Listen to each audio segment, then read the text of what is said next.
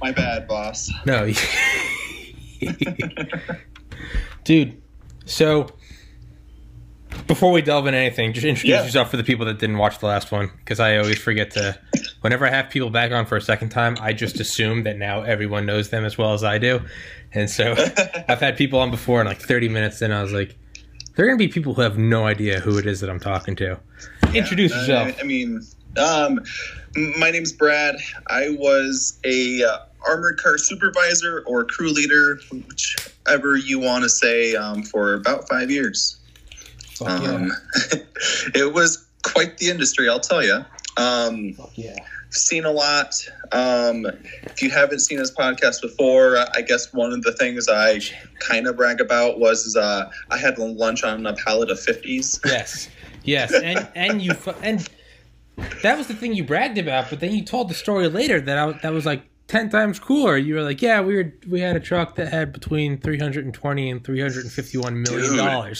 I was like, why is that not what you open with? Like, well, I don't know. I mean, at the end of the day, it's not my money. It's just I sign for the money and I take possession of it is all. True.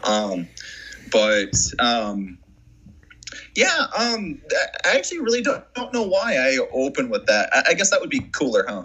Yeah. I mean, sitting on the pallet of 50s is definitely dope. Like, yeah, right? That definitely has like an imagery to it. I mean, totally just misusing the pallet to sit on. Yeah. Yeah. I've had lunch on a pallet of door frames. Doors are cool. Yeah, those are cool. Not really.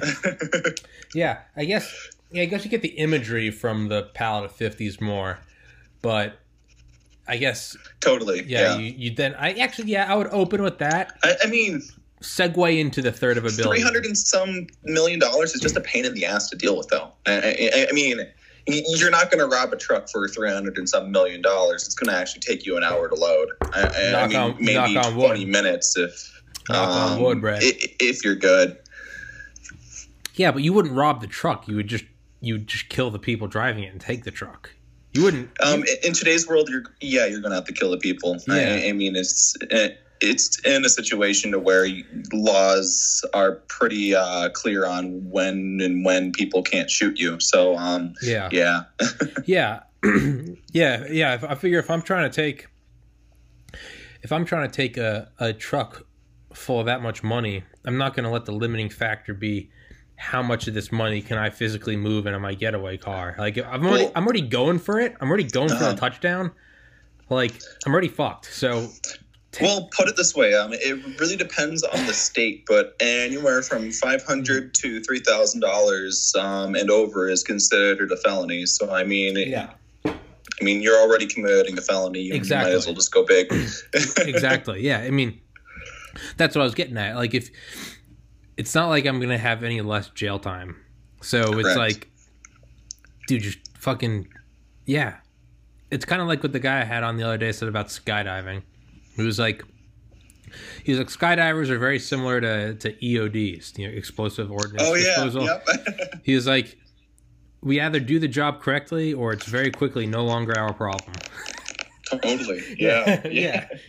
I feel like that's very true. You won't feel it either. Exactly. You won't even know it happened. So I guess that's how I would look at it too. Like, if I'm going to rob a truck for $3 billion, I either do it and I get away and I'm rich as fuck, or it's not my problem anymore because I'll be dead. I mean, think of it this way though. Let's just say you get away with $100 million and you actually bury it in the ground. Wouldn't you be willing to do 20 years knowing that there's $100 million just buried in the ground waiting for you? Depends where I'm coming from. Right okay. Right now, 29, college education, good health. Got a podcast going for me. I'm talented. Okay. I have friends. I have a loving family. If the podcast doesn't work out, I know I'm going to get something to work out, but I think the podcast is going to work out. 20 years? No, Yikes. because like the stresses now, like there's stresses. I'm 29. I live at home. Like, it's not cool. I don't have a social life, but like I could take that 20 years and work towards my passions and potentially get to 100 million. And even if I don't, it would still be a fun 20 years. It wouldn't be the same at least as you're not constricted to a prison. yeah, and getting butt fucked by Bubba. So, yeah, and dude, who says you're not killed in prison? Who says you're not killed in prison? You piss off some Aryan mob boss, right. And next thing you know, your fucking throat's ripped open from a shank made out of an old toothbrush. Like, you know, yeah. And dude, who's to say that? Who knows what 20 years of confinement does to you? Who's to say that your mind just doesn't break? Well, and that's actually a funny observation, because I know a lot of people that have been through prison, mm-hmm. and they can actually vouch and say that I can tell when another person's been to prison just by how they look. Really? Yeah, it's just one of those things. So, for example, if you've ever been in the military, you can instantly spot out someone that's also been in the military, sure. Generally by, how they walk, how they stand. Okay. Sometimes even by the haircut that they have. Really? I always get asked if I'm military. Not now because I'm chubbier, but when I was cut up for like 10 years, just shredded, people would always get haircuts, go to parks, like military discount. And the only thing that kept me saying no was just, I was like, aside from just I'm not a piece of shit. It's also like, I never want to run into someone that is military. And I'm like, oh yeah. And they're like, oh yeah, well, where'd you serve? I'd be like, with guns. Got a little guns in the desert, had to say Valor situation. Yeah, exactly. I don't want to get I know too many actual military members, and I don't want to get my fucking balls ripped off. But and I actually ran into the same thing too. Really? Say, for example, if I was ever going into like a Chipotle, for example, and I was getting some Chipotle, they actually have a law enforcement discount. And I would look at them, I'd show them the patch on the side of my arm, and I would say, no, I'm security. Yeah. I'm not law enforcement. Yeah. 5 out of 10 times, I'd still get the discount. Really? And I actually still felt ashamed for it. I mean, but those $2 Chipotle bowls were amazing, I'll tell you that. That's enough to corrupt a man. Yeah, dude. Yeah. There's there's like a philosopher, he died this past December. I think he was like 90. His name's Ram Dass. His real name's Richard Alpert. Do you know who Timothy Leary is? The guy from the 60s? Turn on, tune in, drop out. He's a huge LSD proponent. He's pretty famous. Okay. Timothy Leary. He's like one of the forces behind the 60s. Him and Richard Alpert were friends. They got fired from Harvard for giving students LSD in the 60s. Huh. Yeah, they were part of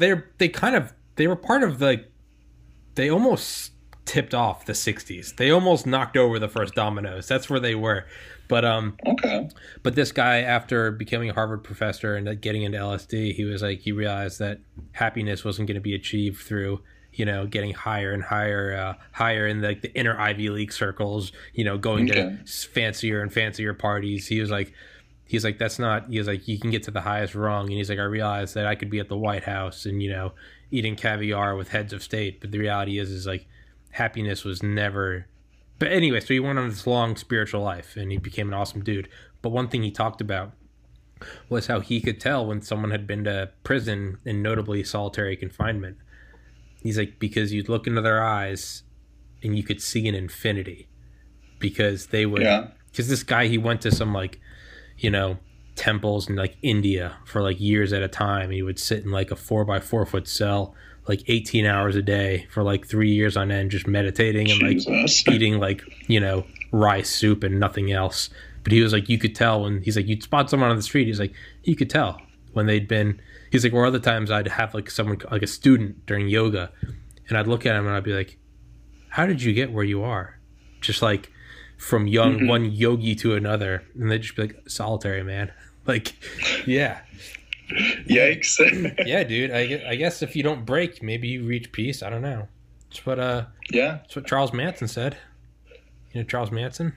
Yeah, absolutely. Oh, I totally know who Charles Manson is. I mean, he was certainly an interesting dude, but man, did he last in prison for just the longest of times. Holy hell. Well, if you ever seen those like crazy interviews, but one of the things he says is, and they're like, all right, and you're like, how do you feel that after this interview, it's like CNN or someone, it's like, how do you feel about how after this interview you're going back into prison?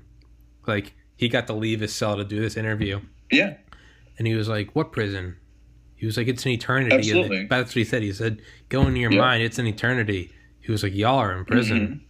He was like, you're just coming to visit me.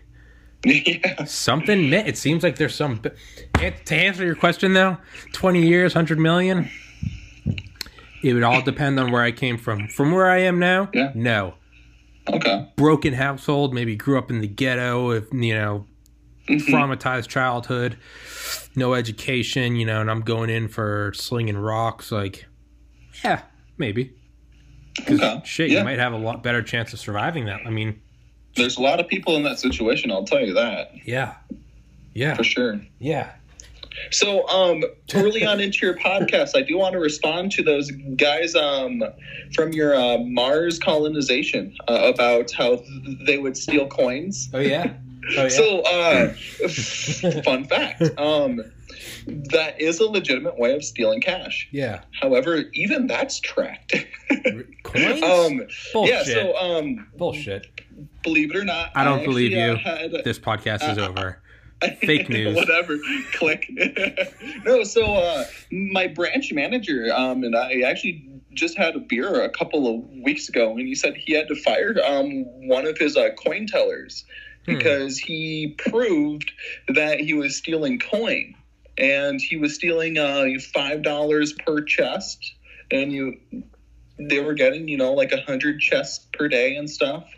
And it was just a little amounts everywhere. But see, the thing is, and this was the funny part, everything was caught on camera, but he didn't snag them right away. He waited until it was over $500 because after that, it's a felony. Was that intentional? Yeah. Oh, you're the guy that fired him. Yeah, he recorded all of the thefts, and he just waited until it went over $500. I thought you were saying the guy that stole it. I thought you were saying that guy waited until it was a felony. Oh, no. I was like, bold move. No. Bold move, pal. Let's see how it plays out. Yep, so right as he stole, the $500th, that's when he called the cops, and then he called internal investigations, and he was detained immediately. They actually found $50 worth of coins in his trunk that day. Did he wait till... He would... What? Say again? Did he wait till it was exactly $500? Because what if he miscounted and it wasn't a felony? I'd wait till it was like $520. I'm assuming that because he did say it was a felony, so he had to have waited until it was just over $500. Sure. Maybe 501. He didn't specifically tell me the amount, but he waited, and I guess that's one of the scarier parts of the industry too. I mean, if you aren't immediately detained, you're going to be made an example out of.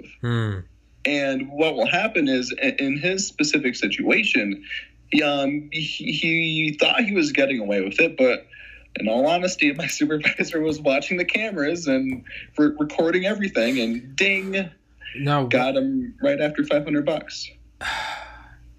See, if you're only going for like that much, I feel like you would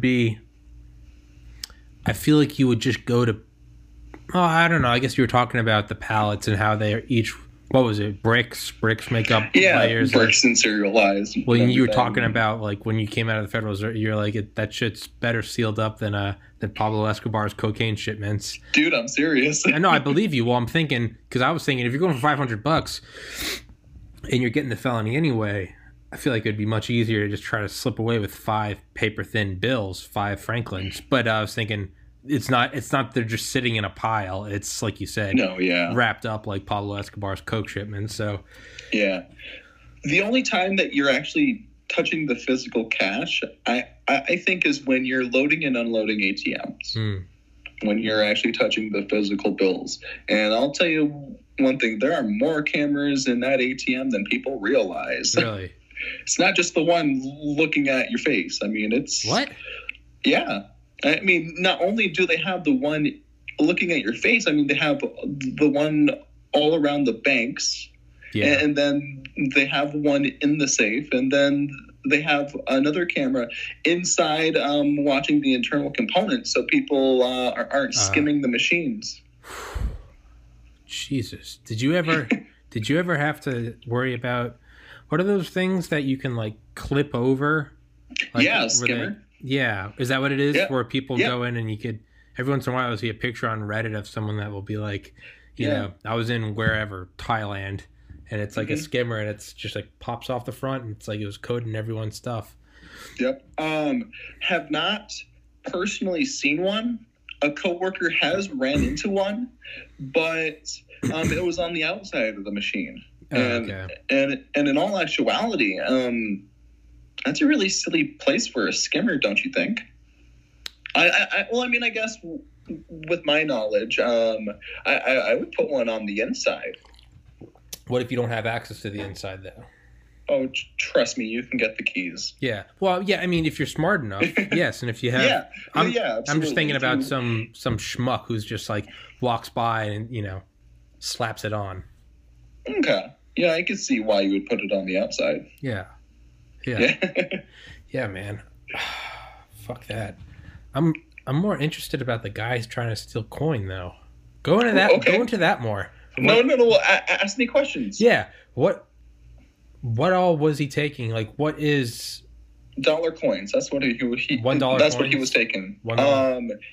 Any dollar coin. So these chests that we pick up, they are in machines that count coins. So if you've ever been to like a U.S. Bank or a Wells Fargo, they don't actually have coin counting machines anymore. But you would take your jar of pennies or something and you throw it into this machine. Yeah. And it would count for you. Yeah. Well, it would drop the coins down into this chest that had 4 wheels and a handle. And we would drag it out and we put it into an armored truck. And the coin teller's job is to take those chests and dump it into this big hopper. And this hopper feeds these industrial-sized coin machines, and it counts it. When we empty those individual machines in the bank, we print out receipts showing totals. And when they count the coins, they reflect what was counted and what the totals were from that machine and record if there was any difference. And that's how he was caught, because my supervisor started seeing reports of, you know, $1 missing or 50 cents missing, or a certain amount of money was missing from each chest, and it was a red flag. So he decided to investigate, and $500 and some later, he fired someone. But how did the guy... So he was just skimming some off the top? Like what? Just putting it in his pocket? Or was it wrapped? Putting it in his back pocket, yeah. Oh. Loose coins. What like an inefficient way to do it. Well, I mean, yes, but I mean, if you're going to steal from an armored car company, I mean, it makes sense. I mean, you have to find some sort of weakness in the security. What would be, I don't know if you can talk about this. I don't know if this would be like your operational security. What would be, or let me put it this way. Do these armored, or I guess these money, what are the company, what would they be classified as? Like money moving companies? Is there like a phrase for it? I can only speak for my state. My state, we had to have some sort of commercial vehicle license because some of our vehicles were over 26,000 pounds. Yeah.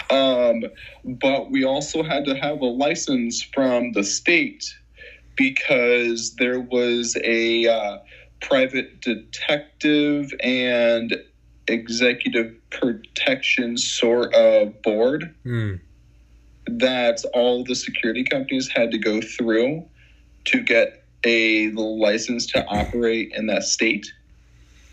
So, I mean, it was kind of like a mix of two. And if we didn't have either of those, then we couldn't operate. Okay. So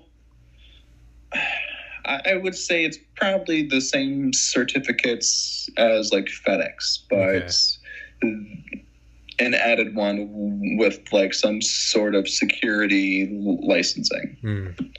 Yeah. So Do you know what a red cell team is? A red cell team? I am unfamiliar with that term. So like the Secret Service, for instance, I know in like the 80s or 90s, I don't think it's like a permanent thing. I think it's almost like it's like a duty you'll carry out. So they went to Delta Force, which is just, the tippy top of special forces. They are, when the president picks up the phone and needs someone dead yesterday, calls them. So the Secret Service was like, they wanted Delta Force to infiltrate the White House lawn. And they're not going to tell them what countermeasures there are. They want, so what they do is, it's where one team or side, you could say like the U.S., hires someone else within the U.S. to try to break their system. Delta Force ended up parachuting onto the front lawn, and they didn't know. It's still classified how. But I'm assuming, so Delta Force told the Secret Service how, so the Secret Service plugged up that hole. But Delta Force apparently, awesome. Isn't that insane? Delta Force apparently, the Secret Service was like, yeah, we're not picking them up on radars or something, and just like, apparently, like, silently, it was from Annie Jacobson's Surprise, Kill, Vanish. Apparently, just like, these parachutes came down, and like, there was like 50 soldiers, and they were like, motherfuckers, they did it. So, but that's what a red cell team is. So like, okay, or a red cell team might be, nuclear submarine security. They might hire some SEALs and be like, can you breach the port or something? And if they can, then they tell them how they did it, and you plug it up. Then you hire a new team and see if they can break it. So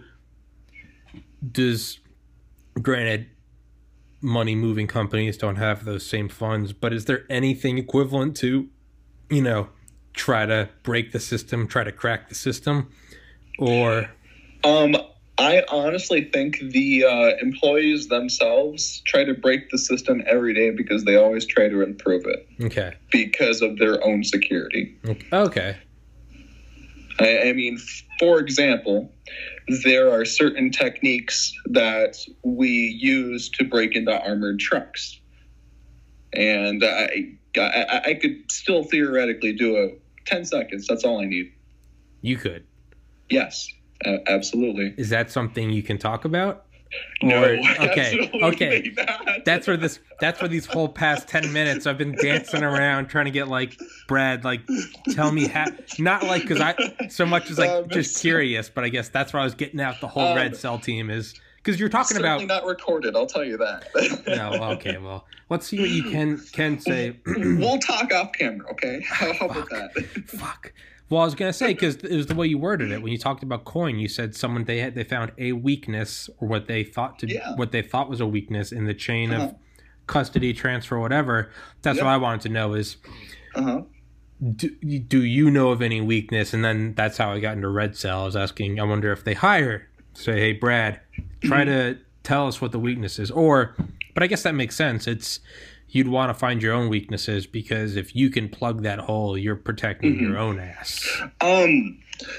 Let me tell you a weakness when it comes to coin. And I can actually talk about this because it makes sense. Yeah. And it could be possible for it to be public knowledge. Okay. Or at least knowledge to all the ex-employees that have worked specifically at my branch. Mm-hmm. So coin specifically, what coin is it comes in those chests, right? Mm-hmm. Well, those chests sometimes spill. Well, the ground is uneven, and sometimes there are drains that coin may dump into.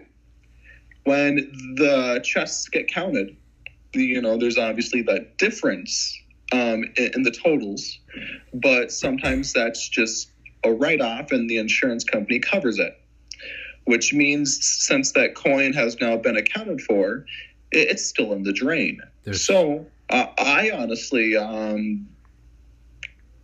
theoretically, it's possible that employee, instead of just stealing dollar coins, he could have just pulled up the grates in the drains and pocketed the coins in the grate. Okay, so is the move, do you accidentally spill a whole thing? No, because I'll tell you right now, there's plenty of coins down there. Okay, well, I was going to say, do you have to pay for it? Or would they let you off? if you spill the thing of $1,000, would they be like, you're fired? Like, you're still you're probably still going to be fired no matter the amount, because it's just the concept of integrity, trust, and accountability sort of thing. So even if it was an accident, like if it was just a couple dollars, is it really an accident if it happens though? Yeah, exactly. That's what I'm asking. So because you said it happens, it spills. The floor's not even.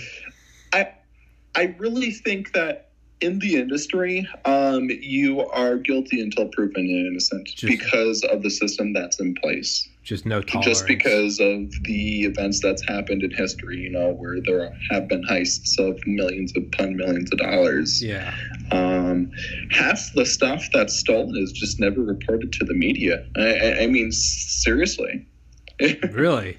I guess that makes sense. It's like the And I honestly think that the armored car companies pay off the media some way to keep armored truck crashes out of the news. I'd believe it.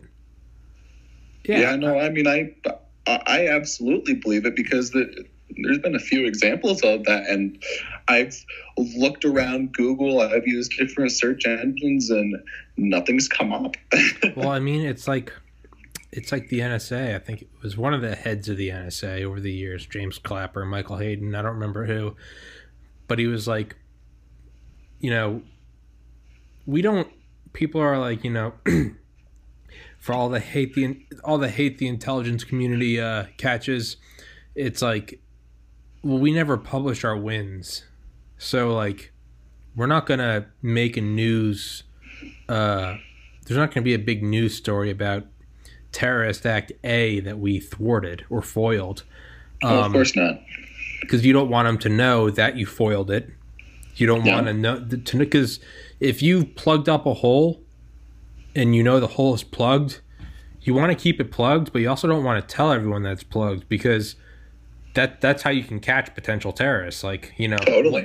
Funnel them in here because they think there's an opening. They probably, I would imagine they report it to like the Pentagon or the Department of Defense, and it's like, hey, look, we're doing our job. Of course. Our budget's justified. But they're like, you don't go to the news and say we thwarted another 9/11. Because you don't want them to know. You don't want anyone else to know you got thwarted. We got it. It's a silent professional. Same thing. Well, see, the thing is, and to expand on that too, if you go public with that sort of stuff, the public is also going to say, well, why didn't you thwart it earlier? Yes. And yeah. Your budget isn't justified because they were planning for a month when you should have thwarted it when it was still smaller. Yeah, or it could be, that's bullshit, I don't believe you. You're just making this thing up, Yeah. Hey, look, I thwarted something, trust me. So yeah, it's kind of damned if you do, damned if you don't. But that makes sense. Yeah, don't publish successful robberies.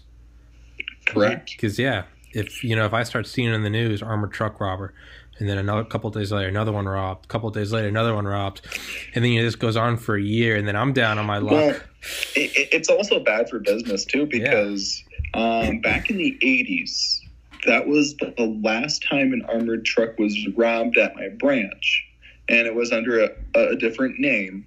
But what happened was after that armored truck robbery, about 20-25% of the clients up and invalidated their contract and went to another armored truck company. Exactly. Yeah. Yeah. Why wouldn't? Yeah. They bought right out and went to competition. Yeah. So yeah, I mean, if it happens, you got to keep it really hush-hush, because it could actually bankrupt an armored truck company because they're not doing their job. Yeah. Shit, man. If I own an armored truck company and there's another one that's getting all the business on the block, do I hire some guys to rob it? Be like, oh, that man, sounds like espionage. Yeah, that sounds like some corporate espionage. Be like, hey, man, I heard Brad Security Company got fucked up, man. You should come over to Kerrigan Security. We have no leaks. We have shit, man. That makes sense. Yeah, absolutely. So, about those vans, they're not. I don't want to. Can we talk about that? Yeah. Okay, well, let's do it, man. Yeah, because you said you're like, what we use when we're trying to be like incognito is we drive these vans, and I wasn't sure if saying it would kind of blow the incognito cover. We totally drew fucking soccer mom vans, man. Yeah. How much can those things carry, dude? Can those? I mean, how much fucking cash can those things hold? Is it just? When do you? Well, they were honestly just completely stock, like 2003s or 2010 Dodge Caravans. I mean, they had like the privacy glass in the back, so they weren't necessarily tinted, but the glass itself was dyed to be super dark. Yeah. And you could stack that shit up into the glass line. I mean, you could put a few $1 million if you really wanted to. Really? But I never did that myself. Don't lie to me. No, so I've honestly, you could probably put, up to like $500,000 into the safe. But then, I mean, you could have boxes of coin around it just because, boxes of coin don't fit into safes. But yeah, I would honestly say theoretically you could put $2 million worth of 20s into it if you were feeling bold. Jesus. So what happens if your your non-armored Dodge Caravan fall 20s? What happens if you get T-boned at an intersection by like a fucking dump truck? Does it just look like a goddamn pinata? Just like, boom! Just fucking money everywhere. I honestly would assume that the general public would be very surprised. Like, oh shit, where'd all this come from? It's not like yeah, pinata for sure, man. Yeah, because you're not. You'd expect it if it was like a Brinks truck. But even then, I guess the Brinks truck probably wouldn't explode because it's an armored truck. The fucking soccer mom car just gets fucked up by a dump truck. Well, I mean, I would honestly think that everyone around the the first block would assume that I or someone else robbed a bank instead of us being the bank. Probably, dude. So. But yeah, I mean, interesting choice of cars, right? I mean, I would have thought, something different, like some sort of sedan or a coupe or something. Yeah. Soccer mom vans, man. That's where it's at. See, what I would do is, because so sure, it's incognito. It's, you're not this blatant, big, geometric, cuboidal, armored truck. It's like, well, there's the goods. But the thing is like, if someone's tipped off, you're fucked. So what I would do, in all my brilliance, is I would still have an armored truck, but it wouldn't be like your classical armored truck. It would be like, it'd be like Krispy Kreme or like Walmart or something, and it would be armored, but you wouldn't know any better. And it would. So you're talking more or less like one of those bread trucks. Yeah, and it's like you never think twice about it because you never think twice about the Dodge Caravan, but if you do find out about it, you can fuck it up. No one knows that the Krispy Kreme truck is actually carrying $10 million in cash, but if they do find out about it, you're still going after an armored truck. So it's like the safety is still there.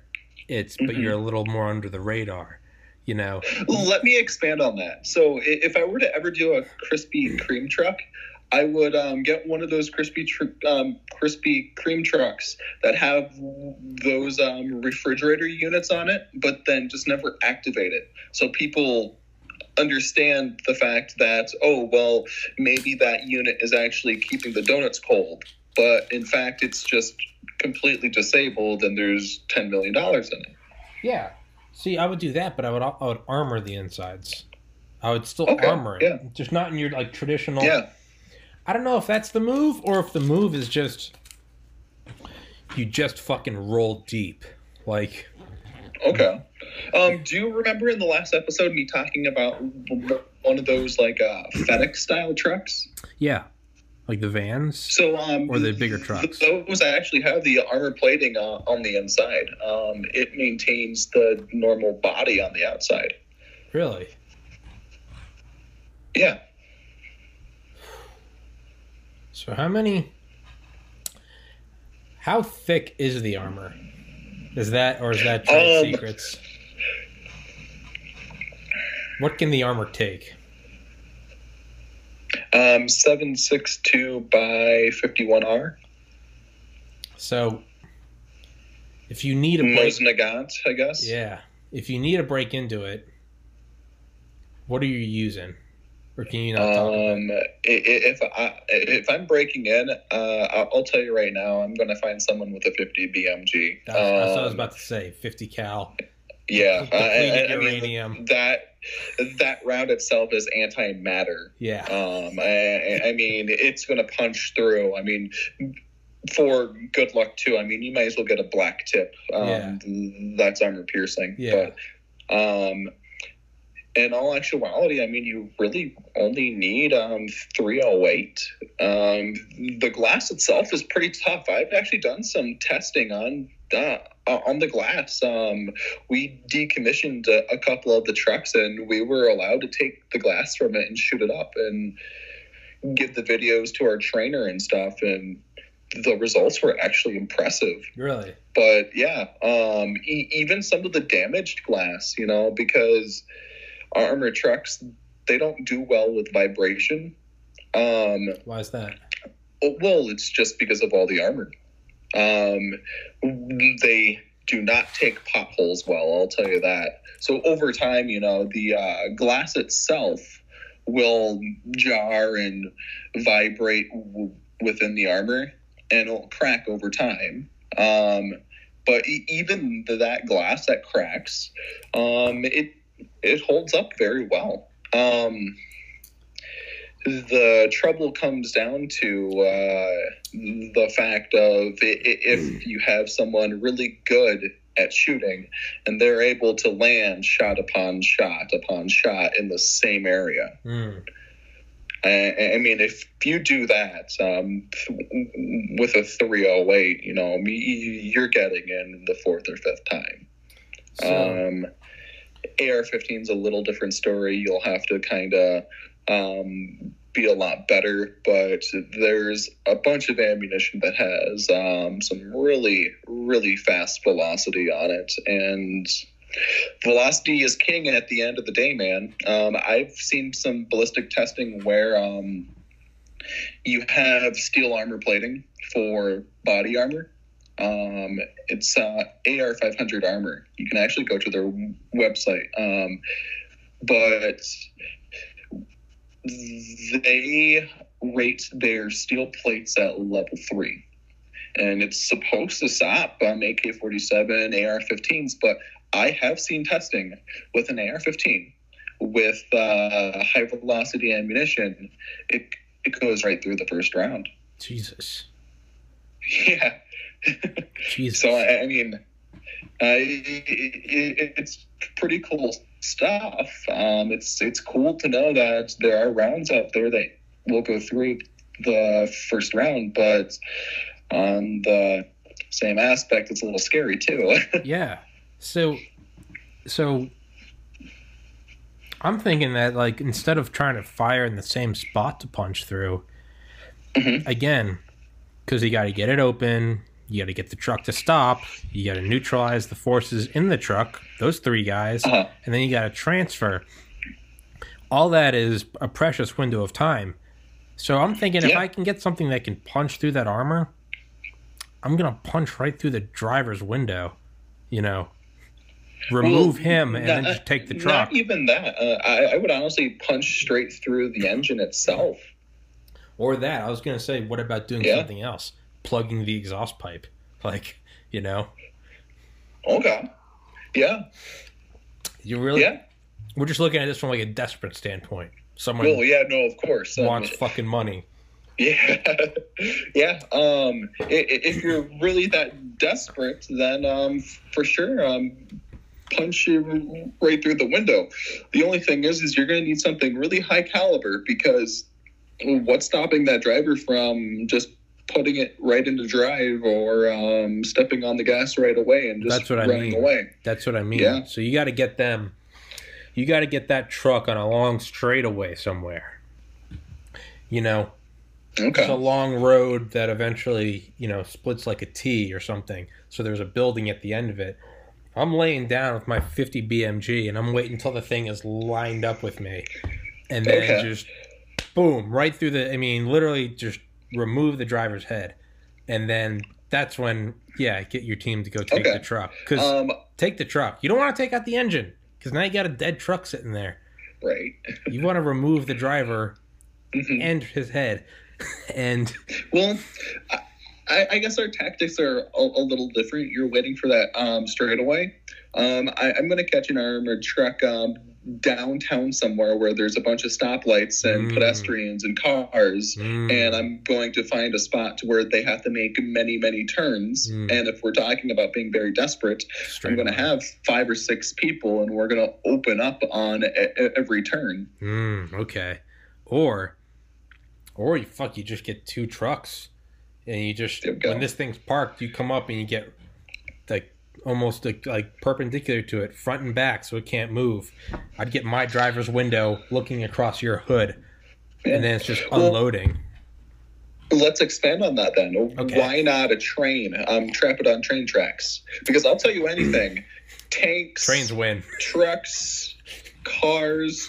Trains win. Trains win. Trains win, man. Momentum is mass times velocity. Doesn't even matter if it's going 20 miles an hour. If you've got 100,000 tons, that's the same as a dump truck going like Mach 2. It's that trains win every time. Yep. So trains win. Yeah. But that doesn't mean the train doesn't get derailed. Right? So you gotta hope the train, just how much does the train win? It fucks up the armored truck, but what are you gonna do? Get away on a train? Like you're on the track. You're staying on the track. Well, I guess that creates the best diversion ever, because now there's a very large public health concern other than just the armored truck, right? I think law enforcement's going to respond to the train more so than the armored truck.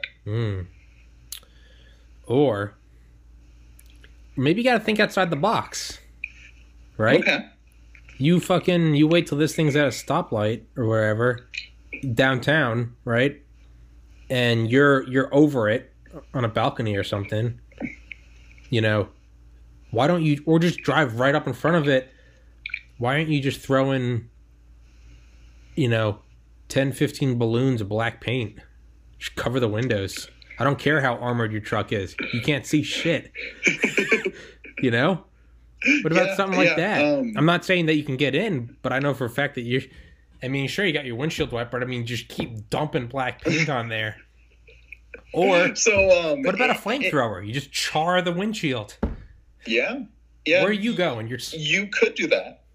You're obviously going to stay inside. I'll tell you right now, in the black paint situation, I'm closing all of our events, and I'm going to have lunch. Yeah. That's exactly what's going to happen. And call backup. We're stuck in here. You just make the call. Yeah, back up. You said they took the racks off, but I'm still reaching up and I'm grabbing my shotgun. I'm just like, all right, boys, we're in a sticky situation. Close the vents, stay frosty. But, man, I miss those shotguns. They were certainly awesome. Don't act like you don't keep them somewhere in there. Well, I was able to buy one, so that was after they took them out and stuff, and corporate asked us if we wanted to buy them before they destroyed them. Those communists. Right? Dare you destroy armored truck shotguns. Oh. You bastard. You un-American bastard. Peasants. Yeah, seriously. Okay.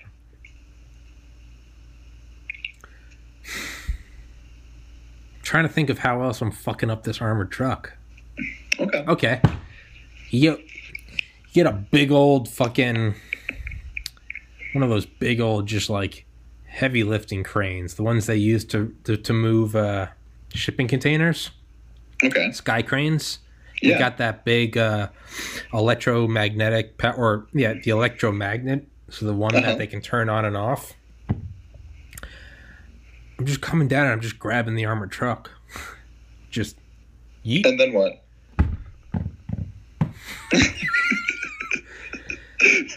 Yeah, I don't know. I mean, if you say you're going to drop it, then you've accomplished something. But if you're just going to take a crane and grab the armored truck, that's all you've accomplished.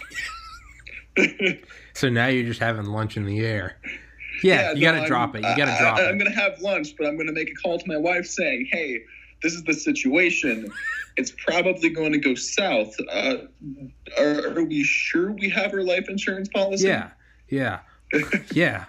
Okay, so you bring it up. Yeah, no, now you're getting, that's too intricate. You're getting a crane, picking it up, dropping it. I feel like if you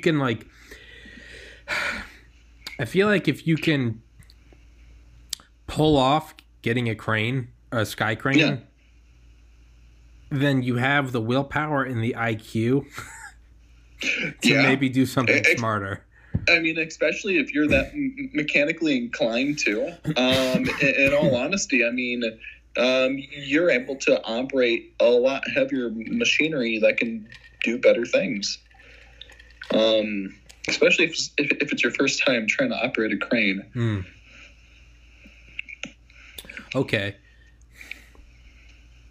so you get a dump truck, and you get in front of the armored truck on the highway. Dump truck full of you don't want something fine like sand or gravel. Some heavier sort of rocks. Maybe some cinder blocks that have just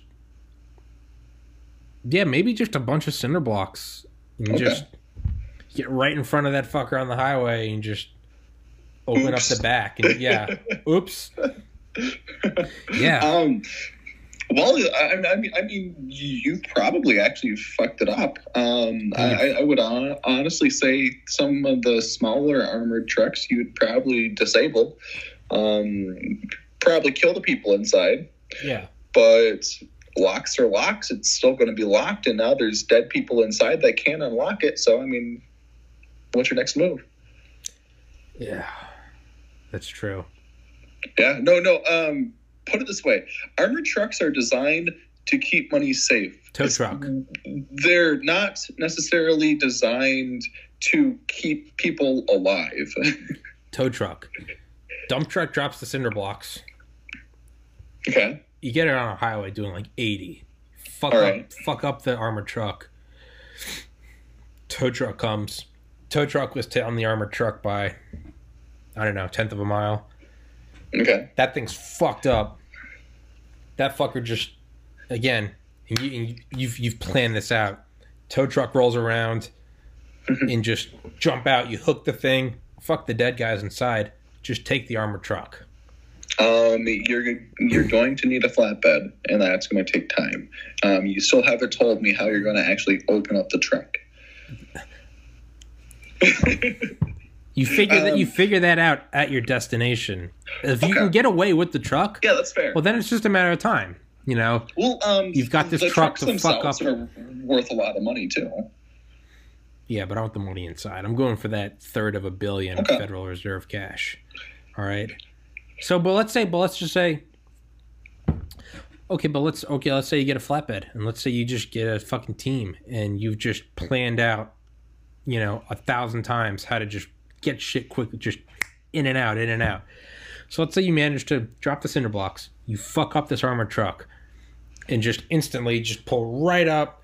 Shit, you could probably even divert some people. You throw the little lights on the tow truck, they might just be thinking, oh, how convenient. That tow truck was right there, Situation taken care of, right? You drop that fucker, pick it up. Let's say you can get out of there. You got a warehouse somewhere. You're in the outskirts of the city. You go to the industrial park, get to a warehouse, whatever. Maybe you know a guy that knows a guy. You can dump it onto a barge or something. put a tarp over it, just somewhere. No, you haven't opened it up yet, but you've killed the drivers. You've disabled this thing. And so now it's just a time game. Where can we take this? Can we take it somewhere? Does Billy Bob know a guy? Does he have a farm somewhere? Could we just get some C4? Can we just go out, just target practice? Does the truck have a GPS in it? Oh, of course. God damn it. So that's fucked. Well, I mean, let me humor your situation, though. So let's just say that the batteries in the armored truck magically got damaged, and the GPS is not tracking. Okay. Could you get a look at how hard is it to make a little EMP? Well, I mean, I would honestly say an EMP is totally possible. I mean, keep in mind this is still a civilian vehicle. It's not anything military. Yeah, but again, I guess we're getting to a point that if you can construct an EMP, again, you're probably your resources and your IQ clearance job. Yeah, your resources and IQ are probably. Yeah, you're probably gonna be selling that EMP to some bad actor nation for a lot more than is in the armored truck. So yeah, we're getting pretty wild. So we're getting to a point where it's like if you have these resources, then chances are you're not fucking with a.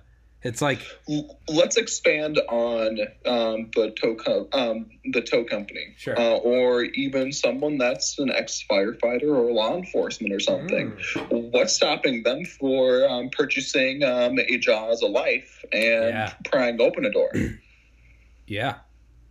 I mean, I would honestly say that is probably your best bet. It's only going to open some doors. It's not going to open all of them. Disgruntled firefighter. Yeah. You know, his wife just left him for his best friend. He's pissed off. He's given so much to the city. Yep. And the city turned his back on him. Yeah. We're creating a great villain here, man. Yeah. Michael Bay movie. Yeah. Yeah. Who's the bad guy? The bad guy is, I don't know, maybe Jason Statham. Maybe Terry Crews. Maybe Terry Crews. He's just... Yeah. Or maybe Mark Wahlberg or something. Have you ever thought that Morgan Freeman would be one of like the best villains just because of his persuasion? Yes. He would be... I'd want him in a... Well, no, he was in Batman. So never mind. I'd want him in a dark movie where the villain actually wins. Yeah. That's what I like those movies. I don't think there are many like that though. We would need a movie where. Have you ever seen Pain and Gain? I rarely watch movies, believe it or not. Yeah, no, same here. But I watched that Pain movie. and Gain. No, I have not. Yeah, it's by Michael Bay. I think it got pretty horrible reviews.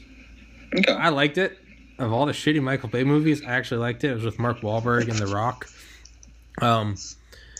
So never mind, that has nothing to do with what I'm talking about. Yeah, no, I'd like a movie where they get away with it, and it's nothing like, it's nothing glorious, but it's like the guy pulled it off. The disgruntled firefighter, he pulled it off. Him and a couple of other guys, and they just, I don't know, they disappeared to Mexico City with $50 million in cash. I would really like the movie that we're talking about, but it would also go into some of like the psychology of the paranoia and post-traumatic stress that comes along with a heist like that, of constantly looking over your back or constantly on the run or just of the thief. Of the thief. Yeah, that's one thing. That'd be a really cool movie. For sure. But that's one thing I always think about, man, is like, it wouldn't even be, can you get away with the heist? It'd be, what is your quality of life after? Well, you have $100 million.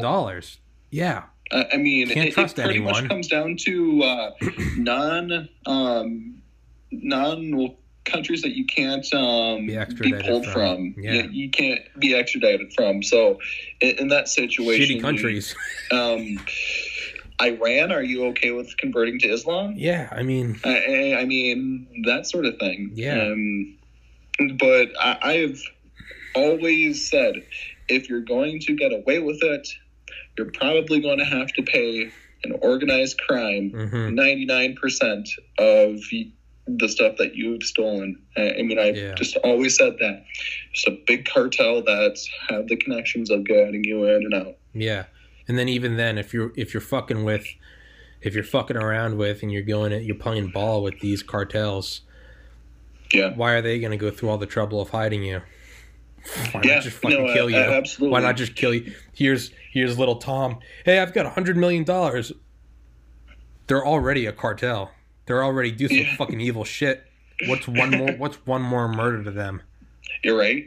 And I got especially if that means getting $100 million. Yeah. Do you know what they could do with $100 million? Yeah. Why fuck with, making sure they deliver on me? Here's a safe house. Yeah. Just fucking shoot me. Yeah. Trap you up into 4 pieces and throw you into some public park. That's what they do. Yeah. Yeah. Or do some weird shit, like feed me to pigeons or something. I don't know, feed you to pigs or something. Yeah. Oh, Jesus. So, but you get that armored truck, right? You get it on a flatbed, and you get it. Okay. Who's the villain in this firefighter movie? I think it's Mo. His name's Mo. Is it Mo? Are you sure? Because or is it Larry? The name Jeff seems pretty sinister too. Jeff? See, I think Jeff's a little more innocent. Really? What about Bruce? Bruce, okay, yeah, I like that. Bruce. It's one of those masculine names. 55 years old. He's a 35-year veteran. Yeah. Yeah, he's a I like this movie so far, man. You got to produce it. he's a built guy, but the last 10 years has been tough. He's put on a little more weight. Yeah. He's got a big old bald spot. Definitely out of his prime, but he can still fuck shit up if he needs to. He can still fuck shit up. He can still throw a right hook like a goddamn freight train. And he knows the ins and outs. And he's friends with some guys in the police force too. He knows the EMT guys. And he's got his pull. He probably still has one of those amateur radio licenses, so he can listen in on to EMT and police calls. Yeah. So he kind of knows what's up. Yeah. That sort of situation. Yeah. It takes place in Detroit. It definitely takes place in Detroit. It has to be Detroit. It has to take place in Detroit. Fun fact, though. In the United States, and I've seen this trend, for some reason, the majority of armored truck robberies happen in Florida. That doesn't surprise me. Me neither. It's Florida. It doesn't surprise me at all. I would say that's less of a fun fact and more of like here's a fact you didn't know. But you already... Here's a fact that shouldn't surprise you. Here's a fact that you don't know, but like you kind of know. Yeah. It's like, sure. Here's a fact that completely falls in line with your prejudices and your predispositions. No, back to the movie. It just takes place in Detroit. Now, does he have other disgruntled friends? Oh, man, there always has to be 2 or 3. Yeah. I mean, typical heist movie, right? Yeah. I mean, personally, I haven't seen a heist movie involving armored trucks, but there was that one heist episode on Rick and Morty, and that's kind of where I'm basing all of my information. Yes. You son of a bitch. You son of a bitch. I'm in. Bruce comes in. You tired of this job? Putting out fires? How about we start a fire of our own? Bruce, you son of a bitch. And it's yeah. And they have to have a guy that can hotwire the truck. Because they fuck up the truck. Remember, they're dropping the cinder blocks on it. They have to have a scrawny guy, and he's played by he's played by Steve Buscemi. He's the scrawny.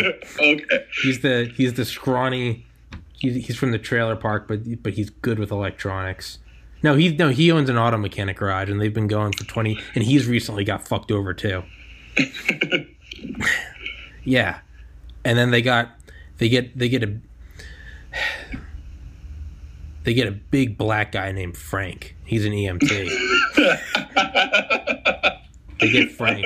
Oh God, that's great. Yes, they get Frank, and I don't think Frank's.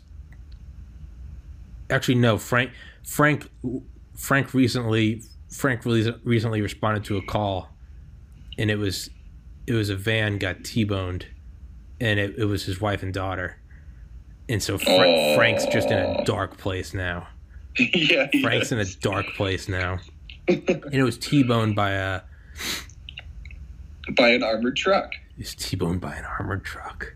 Motive right there. And it was a drunk driver. It was a drunk. Yep. He was drunk. Yeah. They somehow got off through some loophole. No, the armored truck lawyered up. The armored truck they lawyered the fuck up because they wanted to keep this out of the press.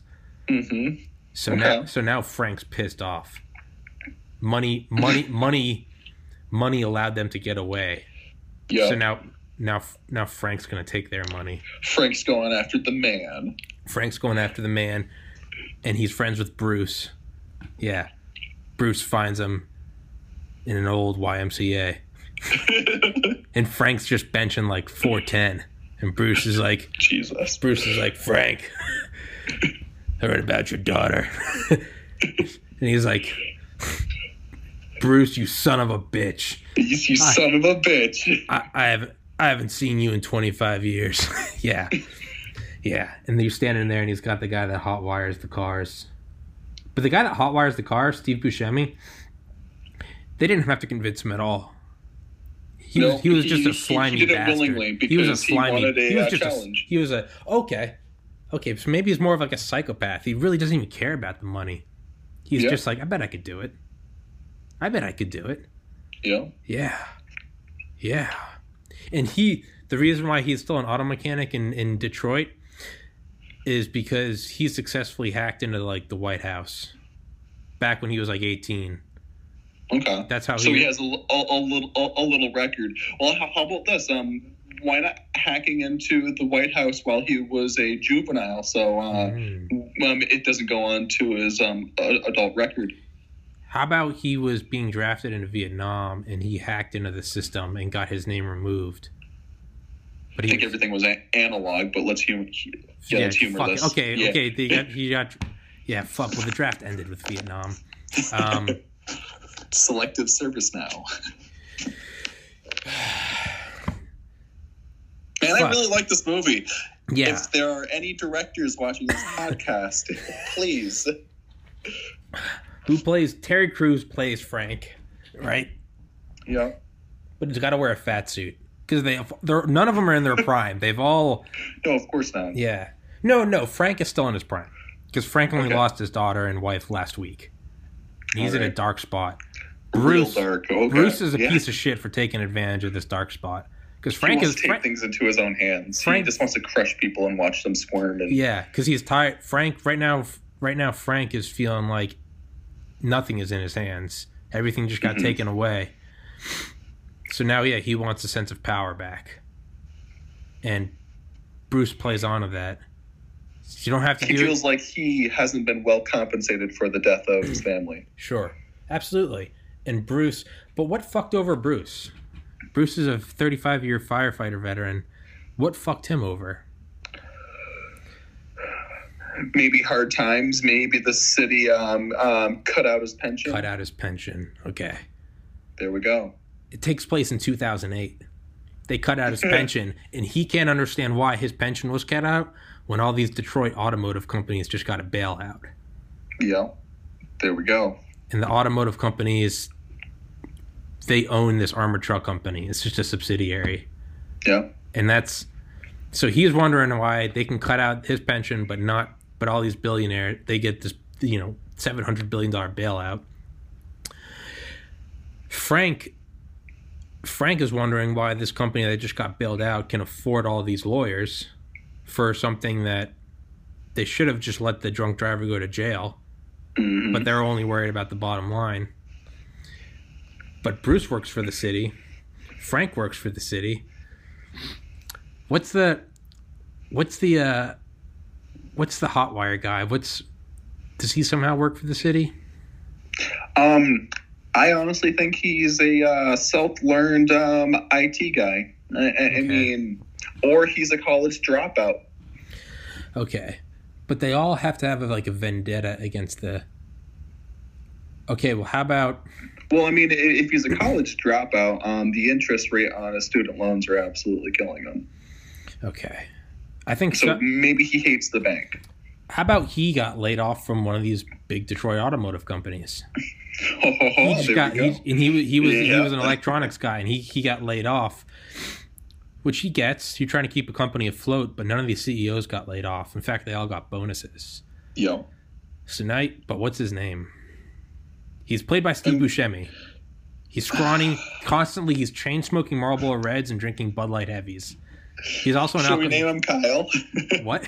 Should we name him Kyle? Kyle? Yeah, his name's Kyle. Yeah. He's a Kyle. Yeah, Kyle. He's an alcoholic.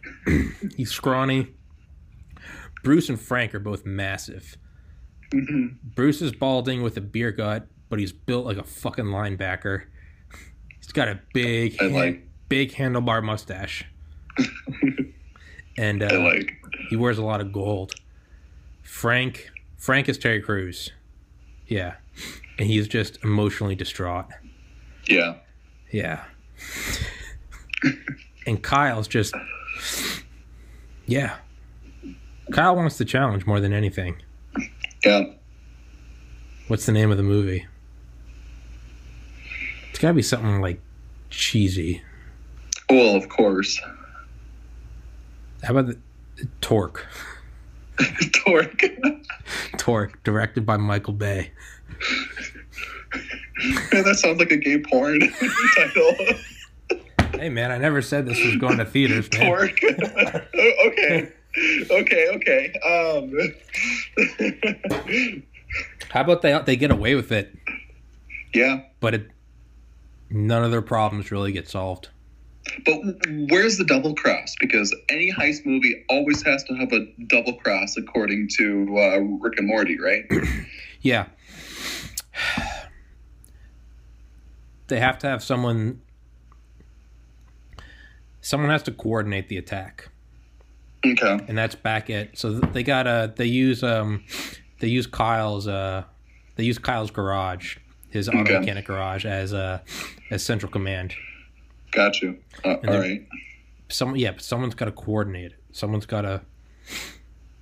back at central command on the radio or the walkie-talkies. So are we talking about a fourth person, maybe like an ex-dispatcher? Yes. That's exactly what we're talking about. Could we please name her Karen and give her like the haircut too? Can we make it Karen? Karen. Yeah. Okay, so it's a chick? Yeah, so Karen, the one that always wants to speak to people's managers and stuff. Yeah. She kind of has that false authority and bitchiness in an undertone in her voice at all times. Yeah. She's the one that dispatched the ambulance. No, she dispatched the cops because we already got an EMT. That's Frank. Yeah. Frank was in the ambulance that responded to the call. Karen. Gotcha. Karen also... No, so Karen dispatched all of them. Karen dispatched Bruce because they had to bring a firefighter. It was a car accident. Yeah. Karen dispatched Bruce. She also dispatched Frank. Okay, how about none of them knew each other before that day? Yeah, absolutely. Bruce responds. They all knew each other after that event. Bruce responds. Okay, so how about Kyle? How about Kyle was a cop? But he's always tinkered around. He's always tinkered around with electronics. Yeah, and his lieutenant didn't like it, and he found things that he wasn't supposed to find, and he was forced off the force. But it was all. But on that day, they were all normal workers till that day. Totally. Frank was, no, was it? I forget their names already. Bruce is the big black guy. Frank is the firefighter, right? I thought Bruce was the firefighter. There's no Frank. Frank was the big black guy. Oh, yeah, you're right. Bruce is the firefighter. Bruce shows up on that day. Frank shows up, and Kyle shows up. But they were all late to the scene because they were all understaffed. And they were understaffed because the city was trying to save money. Like all cities are. But none of them can understand how the government can't fund these emergency services, but they can fund a bailout for GM. Mm-hmm. And GM, they own this armored truck company. It's just one of the 1,000 companies they own. They don't even, it's whatever. They don't even know they own it. They're like, what? Okay. Yeah. But to these guys on the ground, they all saw it. And Karen was calling for backup. We need more people there. The city's like, you only have them. So Karen dispatched them all, and she heard the whole thing through the radio. She heard the despair. Yeah. Oh, Jesus. November 2020. Torque.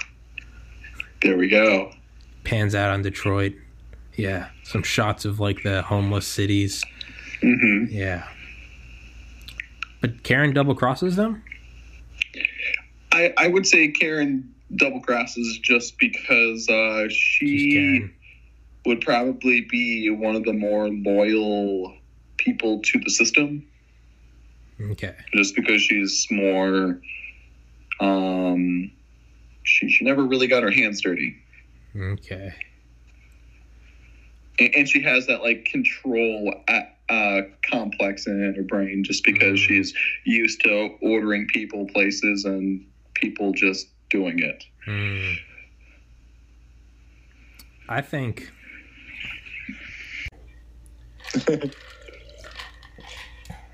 my voice has been going the last couple podcasts.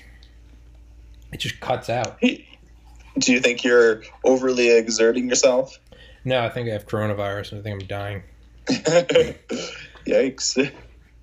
Well, hopefully it doesn't transmit over the internet. Otherwise, we're fucked. I think it does, man. I think it's like starting to feel a little ill myself. No, actually, I'm trying to. I decided I'm going to do less frequent podcasts. Okay. I've been doing a minimum of one a day, sometimes two, most of the days two. Jesus, dude. Yeah. Because I wanted to build it up. And I'm happy I did. It took like about a month, and I really just I cranked it. I mean, this is episode 49. Yeah. No, I've been watching most of your podcasts. Yeah. I mean, that guy that became a pilot at, 18 or 19? Yeah. Holy shit, dude. Fucking I know, right? Here I am, 27. Yeah. And I haven't even accomplished half he did. Crazy. Yeah, I know. Yeah, and I was about to, like the podcast was starting. I was about to be like, man, I've done so many podcasts. And he's like, yeah, I just got my 1,500 hours of flying. And I was like, fuck. Fuck. Never mind. What were you bitching about, Tommy? Nothing. Nothing. No, I decided I'm glad I did that many because I got them. I kind of got like a base because now I can show the podcast to like potential guests and there's more material they can look at. Because like the first couple podcasts were just friends. Because I was literally like, I can't get a guest because I'm like, hey, do you want to do my podcast? And they're like, yeah, can I see it? I'm like, there aren't any episodes. Yeah, it's a little sketchier. So like, I had friends that they don't give a shit. They're just like, yeah, sure, I'll do it. And then from there, I could kind of build on it. And now I've gotten, and there are a couple podcasts I've done that I never uploaded, just because I didn't like the guest, and not like they weren't not like they weren't interesting, but they saying some fucking like racist shit, or yikes, they wouldn't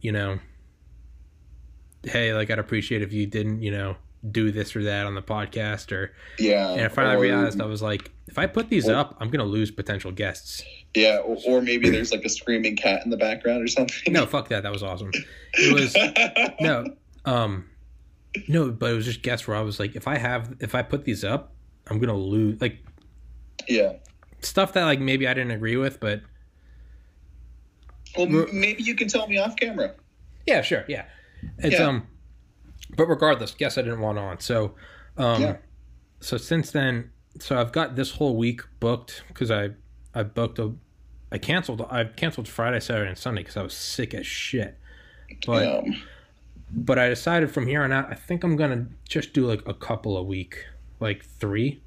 But what I want to do is I want to start like preparing for them. Not preparing like questions, but rather. Okay. So you're on today. Tomorrow I'm having a guy that's been on already who works on the NASA's SLS system, their new launch system. Ooh. He's coming on again. On Wednesday I'm having on Dale Comstock, a former Delta Force operator. Nice. Yeah. So I was like, okay, so I've actually like I bought his book and I'm like reading it and I'm actually like researching it. I'm like, if I can just like do a couple episodes a week, but just do them well. Yeah. I think I would enjoy that more. Do you think your Skype setup will change, or are you going to keep doing the Skype setup? It'd be cool if you would interview someone in person. Wouldn't it? That would be. I think that would be down the road. That would be. Yeah, for sure. Like a guy I had on last week who 3D printed an Iron Man suit. He sent me I need to look it. I forgot to look it up today. I meant to do that. Called OBS Studio, but apparently it's something that it's like a free software that like greatly increases just the audio quality. So like, okay, I'm taking baby steps towards that. Like I want to get that. Then I want to start just putting them out, just the audio files. I want to get it onto like a podcast app. Really, it's just baby steps, and then I need to get it monetized. Yeah. So, yeah, I imagine once I can kind of get these things in a row, and it might take all of 2020, which I'm fine with. But yeah, I eventually I do want to up the quality. Like, this is like the best that I can do right now. But like, I definitely want to get it to a point where it's like, yes, like super high res, like super high quality audio. Totally. Yeah, no, I definitely want. I don't want it to stagnate. I don't want. Well, no, but I mean, you've had some pretty cool people come on. Yeah, it's been cool as shit already. But I don't think so. Like Joe Rogan, he's had 2 people on via podcast, one or via Skype. One was a guy like an Egypt historian, Egyptologist. I guess Joe Rogan had loved his whole life, and this guy lived. Yeah. I think he lived in Egypt, and he was really ill. He's since died, and he was like, "I want to have this guy on my podcast. This is an exception, so I'll do a Skype call-in." And was he the Egyptologist that John Anthony invited West. him out to Egypt? I think so, John Anthony West. Yeah. So he had him on, and then I think he passed away a couple months after that. Damn. And then the next was obviously had to be via Skype. It was Snowden, because Snowden. Oh, of course, it's Snowden. Yeah. I actually briefly watched that podcast, and I really like that. I think Rogan just blatantly asked him, "Hey, are you fearful for his for your life?" And he's like, "People really don't recognize me. I don't have much fear." Yeah, and that's kind of crazy too, because I mean, if the CIA really wanted him, I mean, he's not within the United States. The CIA can operate out there. Yeah. I think he said in like another interview or maybe his book, basically like, if they wanted me dead, I would already be dead. Yes, absolutely. For whatever reason, it's in their best interest, like damage control, like let him be kind of thing. Yeah. But yeah, I don't think I'm ever going to get to a point where I don't do Skype, because I don't want, with all 100 subscribers, I don't want to get to a point where I have, millions and millions and it becomes like a barrier to entry, where you want to be a guest, like, okay, we got to wherever, let's say I make a studio in wherever. I'm from New England. Let's say I move back. Let's say I have a studio in Boston or fucking whatever, Colorado. Yeah. It doesn't matter. What if I don't want it to be a barrier to entry where, Would it be a barrier? Let's just say that you have great sponsors and stuff, and that you're financially able to fly them out and room and board them. Would it still be a barrier, you think? To some people it would. So the thing is I would be completely down for like a studio. I would be completely down. Yeah. I think I honestly would probably enjoy that more, to have people come in. I guess I don't want to get to a point where I rule out Skype, because let's say there are some people, like, not every guest is like, here's some, you know, Joe Rogan can have on, well, you know, he's in the stratosphere. He has on people that have the freedom to do that. Totally. But let's say like tomorrow I'm having on a guy for NASA. I think is like a year younger or older than me. Even if I could like fly him out to my hypothetical studio, like even then though, like I'm asking this person that has a job, hey, can I use some of your vacation days? You know? Yeah. You know? I completely understand that. So I don't think I'm ever gonna get rid of like the Skype aspect, like because there are some people that just, and there might be some people that like they might just not want to do that. You know, they might be more comfortable. I mean, you're a completely random person. Yeah. What if they just enjoy, you know, sitting in their living room with their computer? Yeah, I think eventually I'd like to get a studio. That would be cool as shit. That would be cool. I think that's like next level. I'm totally legit and professional sort of thing. Yeah, I would like to do that. Right now, my goal is, so I'm at 120 subscribers. I need to get to 1,000 subscribers and have 4,000 public watch hours, and then I can get monetized. Which means I can put like, not me, YouTube will put an ad, you know, and they do their whole algorithm. Whoever's watching it, the ads is, you know. So, but that's how I can get monetized. So my first step is to get to there. I think I have like 1,500 watch hours. I need to get to 4,000, and I need to get 1,000 subscribers, and then they'll monetize you. And even then, yeah. So, but way down the road, the first goal is to get monetized. Second goal is, if that, in addition, I'm starting working at a bar again next week that I used to work at. If I can start saving up enough money, the next step is move out of my parents. The third step would be get a studio. That would be way down the road. I would honestly milk that living with your parents as long as you can, man. Dude, I'm telling you, rent is expensive. I have been milking it for a while. So... They are incredibly loving, patient people, and I don't need to continue to abuse it. I have an incredibly supportive, loving family. I have enjoyed it for a while. So I moved out when I was 20. Yeah. Hell, I had my own apartment before I could drink alcohol. Jesus. Yeah. No. I mean, I was in college till I was 23. I lived on my own. I moved home when I was 26. Just personal problems. Yeah. But I was gonna say to fix. Yeah. I don't know. It would be. Yeah. There's a certain quality I think that comes with like a studio. It would just be. I mean, especially when you can give someone an address and give them a business card, and you know, it literally says, you know, Tommy Studios or something like that, and it more or less legitimizes. I can't even say the word, but it just makes everything more legit. Well, and I think the whole legitimacy. I think it's like it's definitely like baby steps. It's like I have a couple friends on, so I can get someone else to be like, hey, look, I have episodes, and it's one after the other, and it's slowly building. It's like had that like a Veterans Affairs investigator.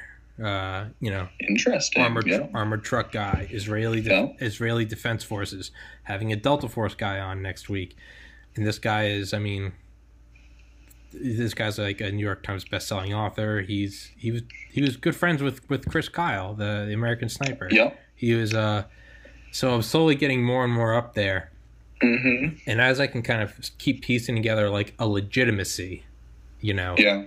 And yeah, I mean, we use whatever fucking goddamn language we want on here. Absolutely. But yeah, no, there are, with the stuff I censor, people don't know I censor it. It's guests I've had on that no one will ever know I had on, because it's not that I uploaded them and then took it down. It's I did a podcast and was just like, I'm not putting this up. Fuck this person. Yeah. Fuck this person. This is going into the private file. Yes. So, yeah, man. I don't know. Right now, I'm just kind of having fun with, as much as I like want to get there, I want it to be. I want to make money. I want to, like, yeah, it would be cool to make. It's all about the journey, though, right? And the thing is, like, I'm legitimately enjoying the journey. I'm having fun seeing like the subscribers take up. Like, I'm having fun because like it's fun. To me, it's like it's almost like a real life video game. It's like I'm grinding. I'm getting like the XP points. Like you know, how many watch hours can I get? What guest can I get next? And with each guest I have on, I ask them, I'm, you know, like, do you know anyone interesting that I can have on? And see where it pieces out.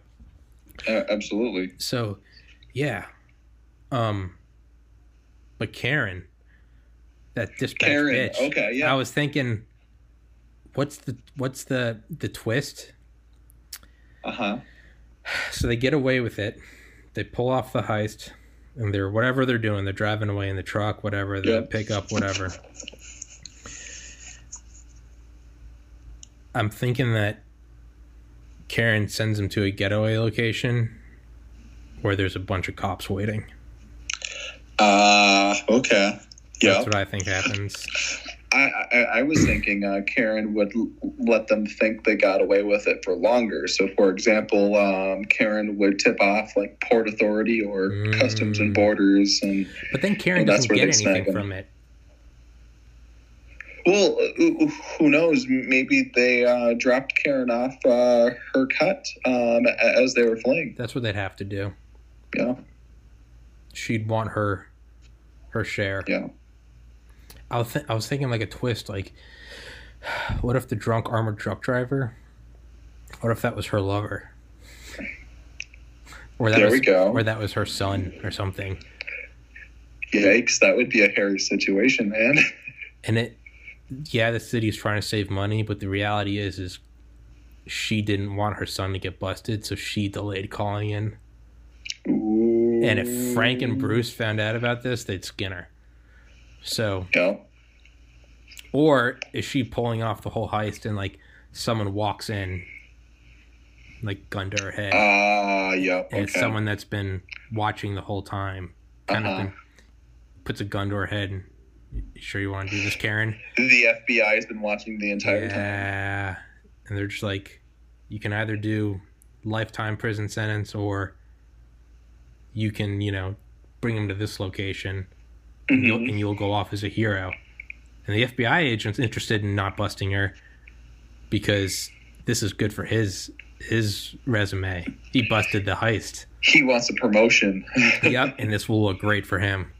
Yeah. He's like, go home to your son, Karen. Go home to your son. Like I have a breaching team right outside the door. You're going down you're not getting your cut regardless. So do you not want to get your cut and go to prison, or do you not want to get your cut and be a hero? Or is this guy corrupt as fuck? Ooh. And he's like, have him go to this address. Is that the double cross we're now talking about? Oh. Full Rick and Morty. And I programmed you to say that. Does he have or is he also disgruntled? And he's still in the same fucking desk job he's been in for 50 years. And he's like, Karen, you're going to have him go to this location. Like, okay. Yeah, he has him go to this location. And he's like, they will be taken care of. I will see to it that that your son doesn't go to jail. And, she'll get a pittance. She'll get like 10,000 cash. Not much, but it's better than like a hole through her head. Isn't it funny when we say 10,000 isn't that much? I would kill for 10,000. I would kill. I'm looking at it in like the terms of like the crates of cash on there. Yeah, I'd say not that much. No, not that much for everything that she's gone through. Yeah, but she's like, well, I don't want them to get arrested, and she's like, they're not getting arrested. Like, I thought you said there's going to be FBI waiting there. And she's like, it's not FBI. It's some friends. Yup. Or yeah, something like, instead of the FBI intercepting it, he's like, there's one of two ways this can go down. The FBI intercepts this. Mm-hmm. I get a promotion. You go to jail. Or my friends at the docks intercept it. You don't go to jail. And you don't get a bullet in your head. So now we're talking about, say, like a corrupt FBI agent that has cartel connections or something. Yeah. There it is. Yeah. He's in deep with the mafia. And then, how about this? the big ass plot twist would be once the armored truck arrives at the docks, all of our friends, Frank, Bruce, Kyle, they all get fucking mowed down and the cartel takes over. Oh, no, they do. Yeah, they absolutely do. It's okay. Yeah, okay. So the FBI is waiting on this big sting. So the FBI's got like the FBI's got like the Coast Guard, and they're like, we're going to intercept it. We know they're going to the docks, and we know the docks are. But this can't be in Detroit, because where the fuck would they go from the docks? Well, if it's in Detroit, we're talking about the Great Lakes, and if go to Canada, if it's the Great Lakes to Canada, yeah. Okay, so the FBI's got the Coast Guard. So this FBI agent, what's his name? He's good. He's gonna have to have a name that kind of sounds legit, but you just know he's that piece of shit. Yeah. Okay. Real piece of shit name. Do you know any pieces of shit in your life? His name is I know a Nick. A Nick? Yeah. Or Richard. There we go. Richard McAllister. Dick McAllister? Dick McAllister, yeah. Yeah.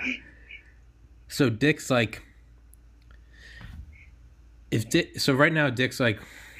The FBI's with the Coast Guard. He walks in, puts the fucking 45 to Karen's head. And this isn't a super well-made movie, so they don't need to explain how the FBI found out. It's just the FBI found out, whatever. It's just the FBI. The FBI found out. Just don't worry about it. Don't worry about that plot hole. They found out. Easily explained, yeah. Shitty writing. So he comes in and he's like, this can go down two ways, Karen. It goes to the ports, to the docks. FBI intercepts it. Coast Guard intercepts it. I get a shitty bonus. You go to jail. FBI gets to take some pictures with all the money. Whatever. Or we can have the mob take it. If anything, nothing will happen to me. It'll just be they got away somehow. Yeah, everyone just becomes a statistic because it's the mob. It's the mob, What are we going to do? Yeah. And, the mob will, you'll be taken care of. You can retire now. I'll get the money, or I'll get, some money. Either way, Karen's not getting away. You're either going to jail, or, if you don't want the mob, if you don't play ball, the FBI's going to get it, the Coast Guard's going to get it, and you're going to go to jail, Karen. Yeah. Or the mafia can get it, and she still goes to jail, right? Well, I would say that she gets absolutely nothing, and all the time that she's invested just goes to waste. Okay, so it's either she can go to jail, or she can walk away. Or you can walk away. Yeah. You don't get anything, kind of sucks to suck, but you're not going to jail. Consider this your get at. What's the female version of Bubba? Whoever that is. Of what? Of Bubba. In jail? Yeah. I don't think there is such a character, is there? I don't know. It'd be like Becca. Becky. Or Becky or Cat. Yeah. Myrtle or Hildegard. Myrtle.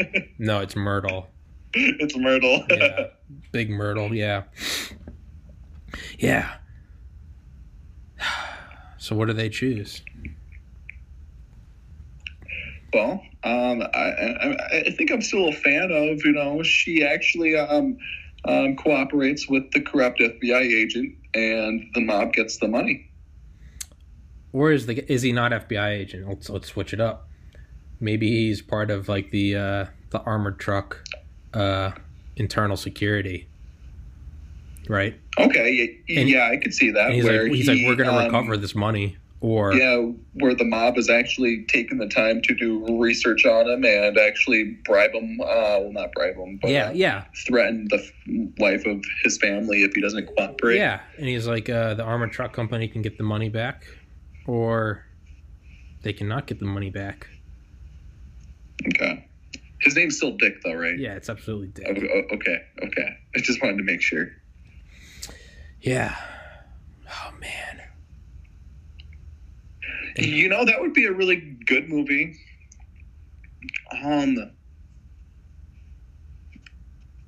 You haven't interviewed any directors or producers yet, have you? No, we need to get one. Okay, well, if I ever have any friends, or if I know a friend that knows a friend, I'll let you know. Because that would just be a great movie. Seriously. I would absolutely love... What'd you say? I couldn't hear you. Yeah, well, what? Ice. Torque.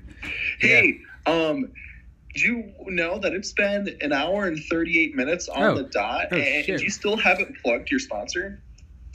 How kind of person are you? I'm a shitty person. Fucked up supplements. Bucked up, spelled like fucked up. Bucked up. Go there. TPC 20. You get 20% off your whole order. It's like GNC. You get workout supplements, whey protein. Don't get armored trucks, though. I'll tell you that much. No. Yeah. I was about to say, man, you do look a little bucked up. Have you been bucking up on your bucked up stuff? You've been getting high on your own supply, dude? No. Yeah. Well, that's rule number 1. Yeah, it is rule number 1. So, but all this is assuming that Frank, Bruce, or Kyle, that none of them are betraying each other. I think that they're in such a dark place to where they're all working for the common sort of thing. Yeah, like a mutual struggle. Yeah, it's less about the money so much as it's just about like over the man, getting one up on the universe. Yeah, absolutely. There's the whole time that Richard McAllister is making this proposal to Karen. Maybe Karen has her finger on the radio button the whole time. And they're Frank, Bruce, and Kyle are listening. Huh. Okay. And Richard's finally like, you have 5 seconds to give me an answer, Karen. And she takes her hand off, and you see that like the red light's on. Yeah. Well, she's a dispatcher, so maybe she was sending this whole thing to 911. Maybe. Karen's still feeling guilty about delaying the dispatch call. Uh-huh. So this is how Karen's going to clean her slate. There we go. A whistleblower? No. She's, by letting them get away. Gotcha. Keeping the finger on the radio. So they heard everything. They also, so it's not armored truck. This guy is FBI. She's like, we know you delayed the dispatch call, Karen. We know that your son was the armored truck driver. Yeah. And so Frank, Bruce, and Kyle are listening to this whole thing. But so they hear that, and they also hear the whole like, let the mob kill them. So she vindicates herself. They find out, they're like, Karen, this bitch, like, she was the one that delayed the dispatch call. But she's also, she's being like a hero. She's like, well, all heroes have to die. So at the last second, he blows her brains out. Yeah, her brains get blown out, and that's how she lets go of the speaker button. Yes. She leans back or something, and he's like, you cunt, like you've been like, right. And she's like, yeah, I'm gonna clear my debts, and it's just boom, blows her brains out. Yeah. There it is. So now the next struggle for the armored truck thing is do we continue with the heist, or do we go after the Richard? FBI agent? Yes. It's like, it'll be like something like The Departed. You've seen The Departed, right? Have you seen The Departed? Is it not a Japanese film? No. No, that's Departures. I'm sorry. It has DiCaprio and came out in like 2005. See, Jack Nicholson. Doesn't matter. Not important. The last actual movie that I believe I actually went out and saw in theaters was Winter Soldier. Okay. Good movie. It was a while ago. Good movie. So they get away.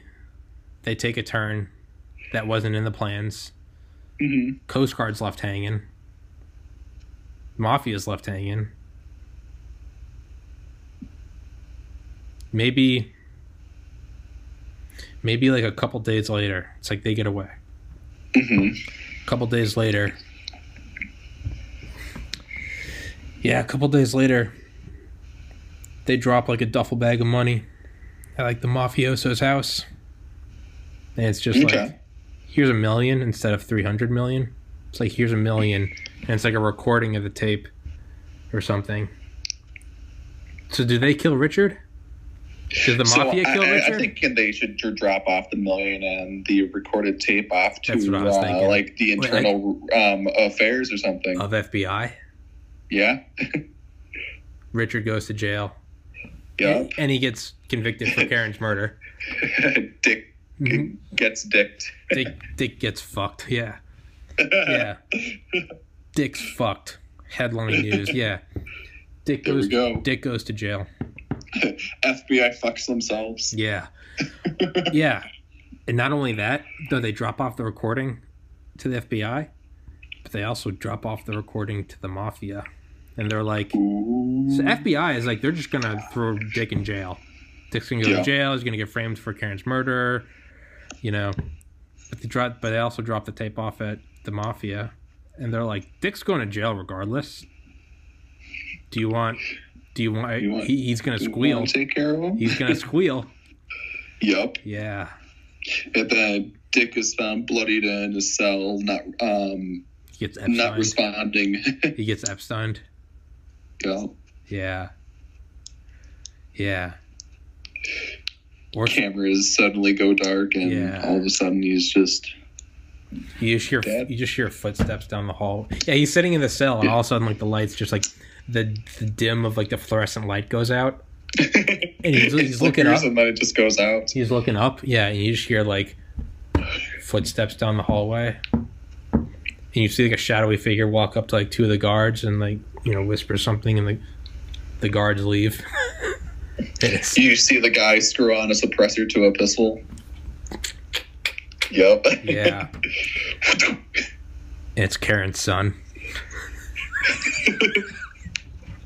Man, that'd be a mindfuck. Yeah. Yeah. Jesus. Good movie. I'd pay to see it. I would. But you know who really gets fucked in this whole thing? Who's that? It's just the innocent armored truck drivers are the one that gets heisted. Right? They just get... No, at the very end of the movie, it's another twist. It's like halfway through the credits. Yeah, it just goes to like the sons of like the armored truck drivers that get killed. And they're growing up without a dad. Yup. Or the parents don't get to see their son anymore, or someone misses a Thanksgiving dinner or Christmas. Oh, Jesus. This movie could get really dark. You feel really dark. You feel really dark. Absolutely. Honestly, I think Kyle betrays them. I think Kyle would be douchey enough. I think Kyle's a fucking sleazeball. I feel like Kyle underestimated the armored truck systems, and he couldn't even break into it, so he got so pissed off. He got pissed off to the point to where he decides to betray them because he knew he didn't have the skills to unlock one. Yeah, or it's like he lied. They're like, you disabled the GPS, right? And he's like, yeah. And it's like 1 year later, they're at their hideout in like Tijuana or something, and they see that there's like sirens wailing, and it's like, Kyle, you motherfucker. That motherfucker. He's like, sorry, boys. I was really undercover FBI the entire time. Fucking Kyle. Jesus Christ. Jesus Christ. You know, that actually brings up a funny little story I have. I guess it's more of like an informational. Whenever we'd get counterfeits that would pass through our vault, what we would do is we would actually we had this form, and we had this special envelope that we actually had to send to the Secret Service. And what it was is, just general information on where it was picked up from, location, what bank they were using, and, just general information like that. But we'd actually send it off to the Secret Service. Holy shit. Yeah, can you go into more detail about the counterfeit stuff? Yeah, so counterfeiting is, it's pretty cool, I guess, as far as the process. I used to, I didn't submit, but my supervisors submitted stuff to the Secret Service. It was just a form that we would, just put, what bank it was going to, what was the customer, and we would send it off to the Secret Service, and the Secret Service did stuff to it. They obviously filed it. But yeah, it was just some generic paperwork towards it. Mm-hmm. I've seen some pretty damn good counterfeits, man. Really? Like some of the stuff, like some of the counterfeits that you would see from like different countries that would try to fake some of our currency. Uh-huh. Some really damn good counterfeits.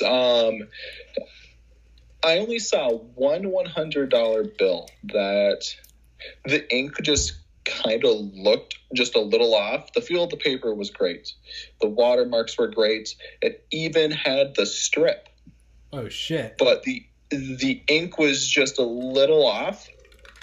And when I mean off, I meant it was just a little smudged at the bottom of the portrait. It was just the border at the bottom of the portrait of Benjamin Franklin kind of seemed like it continued where it shouldn't. And that was really it. I mean, you'd put it up under a microscope and you'd see all the security features and everything. But it was just a little off. That was a really good counterfeit. However, the counterfeits that always made it through cashiers, it would be the technique of bleaching a $10 bill and then printing a 100 on it. So you would still have the strip, you'd still have the watermark. And you'd have the feel. Yeah, specifically the feel. The feel is a big thing. Yeah. People specifically look at, it's first the feel, and then it's the look, and then it's the watermark. It honestly goes in that order. I mean, if you can fake the feel first and then the look, typically people don't necessarily look at the watermark when they should. Some of the counterfeits that I've seen was a $100 bill, but it had a Hamilton watermark. It was really cool. Yeah. Oh, shit. Yeah. But see, the cool thing is the Secret Service actually can tell you what kind of printer printed the counterfeit bill, because there's a list of printers that can do it. In today's world, software programmers actually have to program printers that go onto the consumer market scanners, I should say, to be incapable of scanning a dollar or currency in general. Really? Yeah. If you look on a bill, there's sort of like a Star of David sort of pattern on the bill itself. That Star of David pattern actually, it's not encoded, but the scanners recognize that pattern and automatically know that it is some form of currency, and you'll get an error on your computer saying cannot scan said item because it is blocked by like the Department of Treasury or something like that. Yeah. It's really cool. Yeah, I was trying to think. I was like, I feel like I've scanned a dollar bill at some point in my life. You know, maybe like middle school or something. Like, okay. Probably more so no nefarious intent, just like seeing if I could do it. Mm-hmm. But I don't even know if I did that. I don't know if I just have like a fake memory. But yeah, I was gonna say that's the feel is. I feel like that's the number one. Absolutely. Because I don't even know how you. I don't think you can fake that, right? I feel like you really have to bleach something, bleach an existing dollar. Yeah. You have to use the same paper. That recipe is a very, very, very guarded secret. Yeah. There's only one mill in the United States that makes the paper for the Department of Treasury. I believe it. Yeah. Yeah, I mean that's the, you know, that's the money of the biggest dick. It's the U.S. government. Yeah. That's Big Daddy. Absolutely. Even the technique that they use to put that strip in to the bill is a guarded secret too. I could speculate, but in all actuality, I mean, the actual process kind of boggles my mind because they physically insert the strip into the paper. Oh, it's not print. It's yeah. Oh, Jesus. They physically insert it, and somehow they glue it in place. And that technique it's only known by a few people. It's crazy. Yeah, you'd want it known by such a few number of people that it would. Mm-hmm. It's basically on their back. It's not printed in because it's physically there. Because if you actually take a brick of 100s and you all line them up a certain way, the left side of the bills are going to be thicker than the right. That's how I know it's physically inserted. Jesus. So you'd only want a small number of people to know because that way you could, it's now in their interest that there are no counterfeits because it'd be like, if it gets out, we know it's from you. Totally. Because no one else knows. Yeah, there's so many insane security features. Yeah. I mean, I guess you could kind of fake the color shifting paint on the numbers on the front just because there are so many color shifting automotive paints out there. Mm-hmm. I mean, you could probably use that. Yeah. The watermarks, people can create watermarks like nothing else. What exactly this is a stupid question. What is the watermark on it? So a watermark on a bill is an imprint on the paper itself. Mm-hmm. Have you seen a watermark before? Well, I'm looking for my wallet. I wonder if I have any. Well, here, how about this? Let's pause it. And, it won't be on the $1 bill. Do you have a 5? No, man. Oh, yes. Woo. Good day. Yeah. Look up into the not right-hand corner, but like the right sector. Okay. Into the light.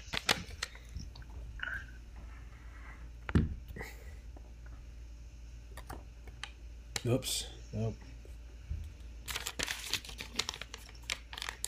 Oh. You see his face? Yeah. Yeah. I've never seen that before. I don't know if Really? Well, if you haven't seen that, you can kind of. Oh yeah. Is it a 5 or is it his face? It's a 5. Or am I just? Oh, okay. Yeah, no, it's the exposure's all fucked up. Oh no, it's okay. Find the strip. If you actually look at the strip really carefully, you can actually see USA the number 5 printed onto the strip itself. Yeah, USA 5. Yep. Jesus. Oh, there's on the left side. There's some 5s in there too. Yeah. Holy shit. Try to fake that. Yeah. Yeah, I don't think you can. You can kind of see right there. I don't know if you. Oh yeah, yep. 5. Yeah, you can see it right there. There's the strip. Yep. Vertical line, and then I don't know if you can see it. There's also on this side. Those are really hard to see. But there's 5s going down vertically. You can kind of see it right there. Oh. You see it at the tip of my finger? I don't know if you can. Jesus. Yeah, man, I never even knew that was there. Really? Holy shit. Now, I don't know if I have a 10. Yeah, actually, I do have a 10. Oh, big baller. You and your $10 bills. Yeah, here. Well, let's do this. Do you see Hamilton's face right there? Yeah. Yeah. Jesus. Yeah. Wonder if there's anything on the 1. Nope. No. Nope. Just get fucked. And that's the reason why counterfeiters don't use 1s, is because if you're going to counterfeit a 100, you need a watermark. I mean, the 1 doesn't even have a strip. No, it doesn't. Is it just not? Is it just not worth it? They are under the assumption that it's going to cost more money to print 1s than it is to actually. Yeah. Well, to counterfeit 1s than it is just to find a 1. Yeah. Whoa. Now, do you think there are any security features that, like, different types of light? Not on U.S. currency, because you're talking more of like holograms, and that's on Canadian currency. What do you have any? I wish I knew where it is, but yes, I do have Canadian currency. Just not on me right now. Well, here's a passport card I have, and I just looked at it, and yeah, there's like a weird. Look at that weird like snake thingy. Interesting. You see that? Huh. Do you think that is electronic? Is that like a chip card? That was my first thought, but yeah, it's kind of, I don't know. Yeah, I mean, that's enough that I would like just, I guess it's enough to deter like the common man. Like, yeah, it's just one glance at it, it's like, oh fuck that. Well, if you ever get a, I mean, it might be on the $5 bill. However, I know it's on the $100 bill.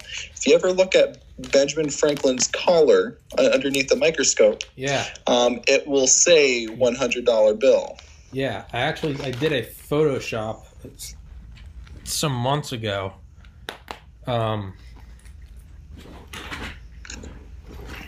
Yeah, and I had blown up on my iPad. I was just doing like a Photoshop of just making some weird shit. And I was looking at like the 100 zoomed in for so long that I started to notice shit that I never would have seen before. Just like in his collar, it's like line art. At one point, the line, I mean, dude, it's microscopic. It's like one of the lines breaks and it just in a continuous loop, or it spells United States and then goes back to being a line. But there's just little tiny shit.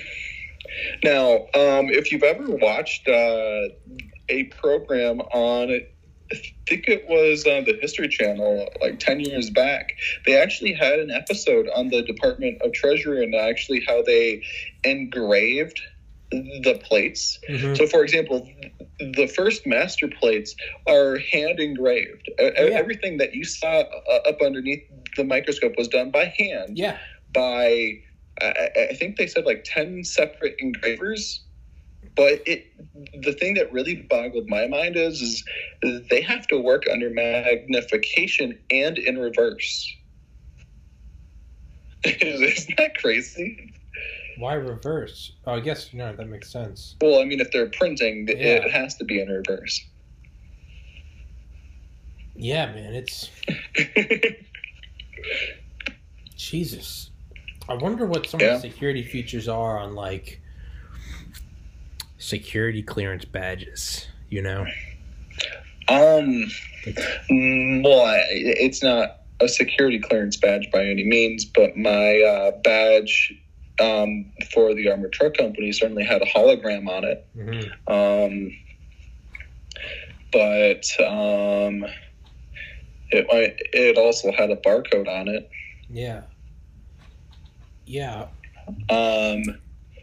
I know for a fact FBI credentials are actually top secret. Really? Yeah. You can't, like, the badge they flash? Yeah, well, not necessarily the badge, like their identification. Just because if someone knew the format of the badge itself, they could just print their own, I guess. I was actually told that by an ex-cop a while back. Maybe your viewers could fact check me, but for sure, that's what I was told. There's a show on like casinos I used to watch in like the early 2000s when I was in middle school, and it was counterfeit guys that they couldn't get away with counterfeiting US dollars. It's just, if you do get away with it, you can only get away with it for so long before they catch on to you. So they figured, take their skills. Actually, I was saying it was one guy. He figured take his skills, and he couldn't get away with like hundreds. But he decided he could get away with counterfeiting casino chips. And so he took all of his time, and he actually successfully made like $10 or $20 million doing it. Eventually got busted.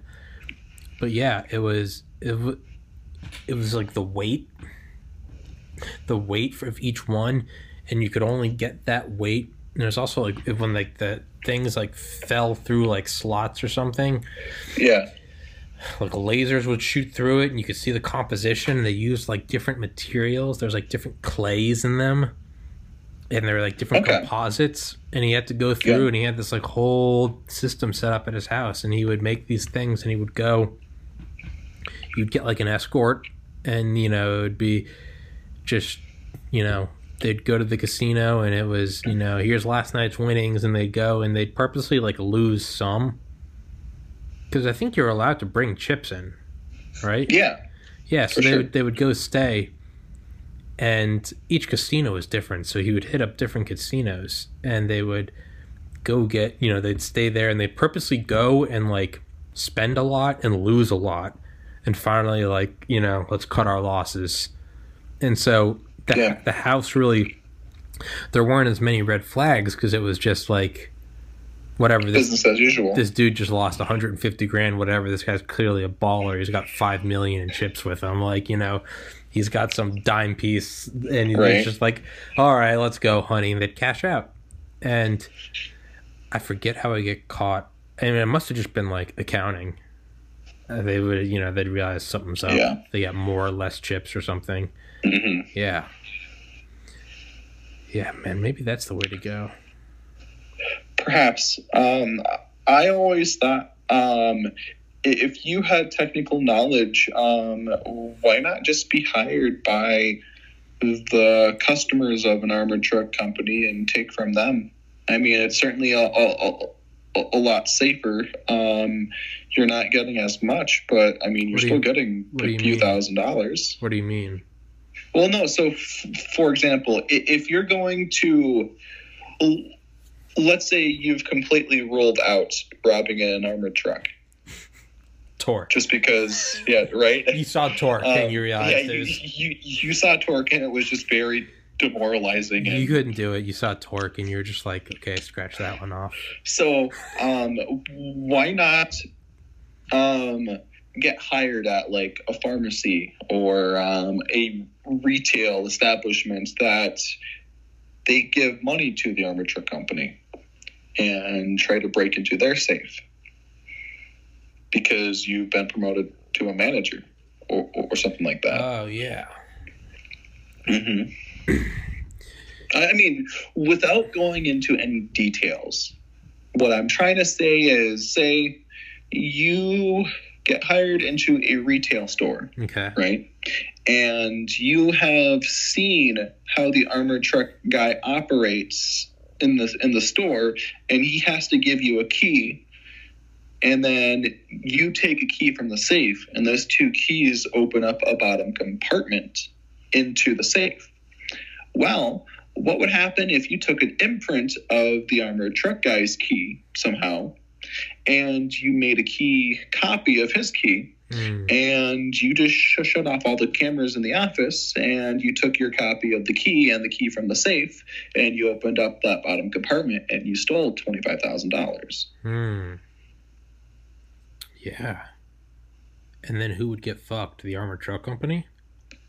Yeah. Well, I mean, the only person that should have that key is the armored truck company, right? So, yeah. I mean, obviously, everything's going to point to the people that put the money down into that bottom compartment, which would be managers. I mean, that's another way to think of it, too. I mean, you don't necessarily need to rob the armored truck company. Yeah. I mean, you can rob the customers. What if you're in the armored truck company? Okay. And you and your buddies pay off, or you're in cahoots with two criminal friends, and you have them rob you. Not to a point where it's like, oh, the money went missing, because then the armored truck guys get fucked. I mean, like, they purposely get, T-boned and allow themselves to be dragged out at gunpoint. Yeah. That would certainly be looked into by investigators for sure. I mean, it would honestly come down to did anyone get shot or how authentic it looked, because I mean, keep in mind, these investigators were specifically hired by our armored truck companies because they specialized in armored truck investigations. So, I mean, it's really tough. I mean, hairy. Because now we're getting into inside jobs. Yeah. and armored truck companies already know it's going to be an inside job. Torque 2, summer 2021. 2 torqued up. Yeah. Torqued down for what? Yeah. It's, yeah, dude. But I feel like that's the only way you could do it. It was be an inside job.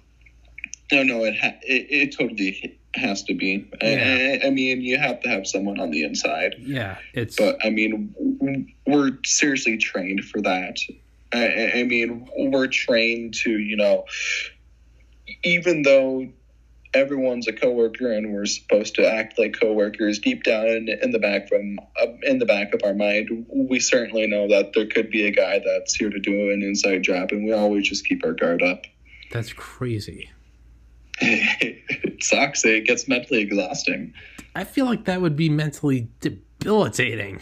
Like it sucks enough to have to like wake up after not a good night's sleep and go to work. But it's one thing if you're just going to Smoothie King and like making fucking, green tea smoothies for sorority girls, which I've been in that position. It's another thing if you're already not going on a lot of sleep and you're tired and kind of hungover and then you're there and you're like, fuck, I gotta make sure one of these motherfuckers isn't some Jason Bourne character. Right? Yeah. Yeah, dude.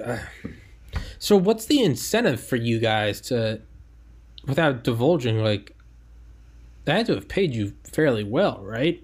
Because otherwise, why wouldn't you just go work? Why wouldn't you just go work at Smoothie King then? If you're getting the same, like, why wouldn't you just go make smoothies for Becky and Karen for the same money? Because the job's supposed to be cool. Yeah. Actually, I think one of the bigger incentives of the job is you are more likely to meet your wife at the job than you are at any other job. I mean, it's kind of like college, where you're kind of reeled in by the by people saying, "Oh yeah, no, I met my wife when I went to college." It's sort of like that. Okay. I actually met my wife doing what I did. Hell, we've been happily married for 2.5 years. Woo, shut up. Yeah. Right? Now, is there a chance that this is all long con and she's working an inside job? Well, I'm not in the industry anymore, so not that you think. Yeah, right. So she kind of failed at that job. So far. So it would seem. Right. What she was really after was the alimony, right? Yeah. No, she's gonna get you to go back in. Yeah. She's gonna come on, Brad, just go back in. You like it. Yeah. Right. I guess there really is no incentive. I mean, I know my company specifically had me sign a piece of paper saying if any money went missing and it was determined that I lost it out of negligence, I had automatic restitution. What's restitution mean? You had to pay it back. The fuck? Yep. So, for example, I had this one friend that had just a wild teenage years. He took a bunch of canned food items, and he and a few buddies started throwing them at cars and stuff, and the cops eventually catched him. Well, what happened was between the four of them, they did like $100,000 worth of damage to vehicles. Fuck. Yeah, so the judge said, "Well, guess what, guys? Between the four of you, you each now have $25,000 of restitution that you have to pay back." Now, insurance doesn't take care of that, or do they have to pay insurance? I'm just giving you. Yeah. You're right. The example. I don't know the specifics. Yeah, we're not going into the depths of the canned food brigade. Yeah. Right. Yeah. Who knew you could weaponize a can of peas like that? Yeah, man. That's what happens. That happens if you try to ban guns, dude. Peas become the new weapon.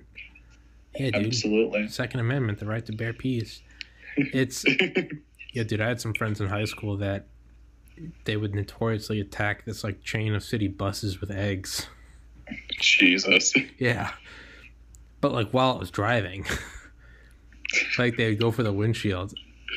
It wasn't until like years after we graduated high school that it was like, oh man, that could have resulted in some deaths.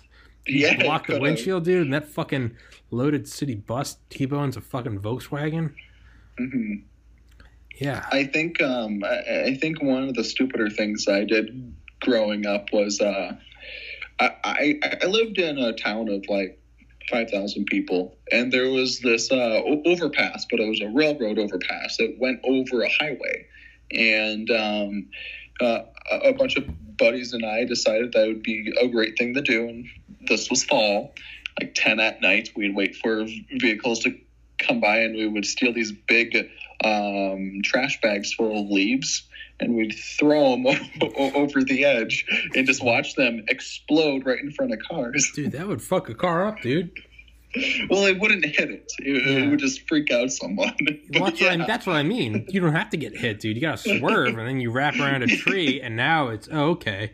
Yeah, well, see, that was just some of the young and dumb things I did. I mean, looking back on it now, I mean, what would happen if there was like a cinder block in one of those things and you throw it down and just cause a crazy car crash, man? Shit, dude. Me and my friends, when we were seniors in high school, dude, there was like the senior parking lot. It was separated from the rest. It was, no pun intended, it was seniority. You got to have your own parking lot. It was, let the older kids be the older kids. Mm-hmm. And we used to, we'd hang out there after school, and we had this big slingshot, and we would, like one person would hold each side of it. It was like a 3-person slingshot. Like, a huge fucking thing. Yeah. And the 2 guys would hold it, and then someone else would pull it back like 5-6 feet.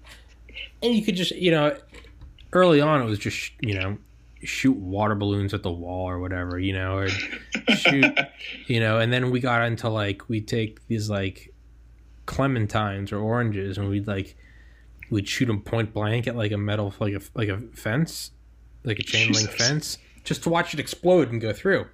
Yeah. And then we started shooting it at these like apartments, like across the street from the high school, and, like nailing the walls, and they'd explode.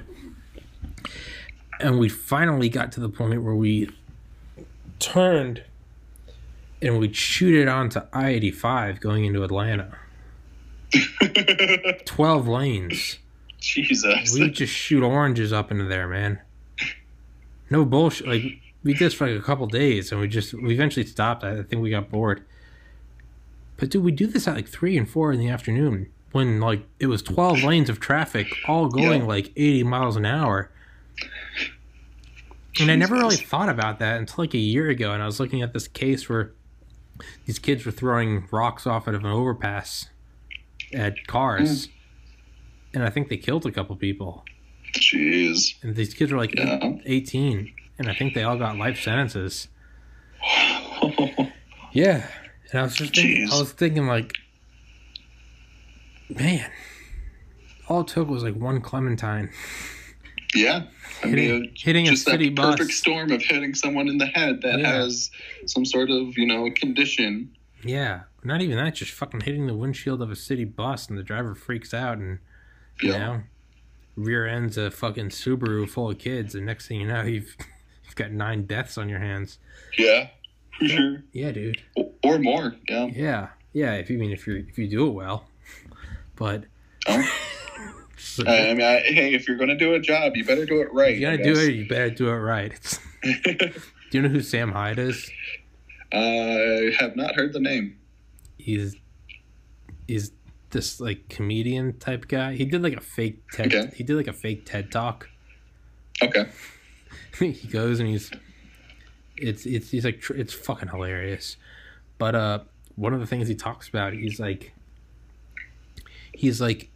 good ideas with friends working together. You can do incredible stuff. 9/11. 19 guys that barely spoke English, just a couple of box cutters and a can-do attitude, and look what they did. It was terrible, but I remember listening to it, I was like, Jesus Christ. Yeah, I mean, they took aviation classes, but it was only like Cessnas. Yeah. But yeah, dude. They certainly upgraded to like twin-engine Boeings and Airbuses. Yeah, dude. Or whatever the hell it was. Yeah, it's yeah. Wow. Yeah, it's fucked up, but yeah. So what other questions do you got for me, man? Oh, shit, yeah, I feel bad. We barely touched on armored truck this episode. No, it's okay. Yeah, so how would you attack it with an explosive? Like, hold on. About 30 minutes left. Okay, that's fine. Yeah, dude, tell me whenever you gotta go. It's okay.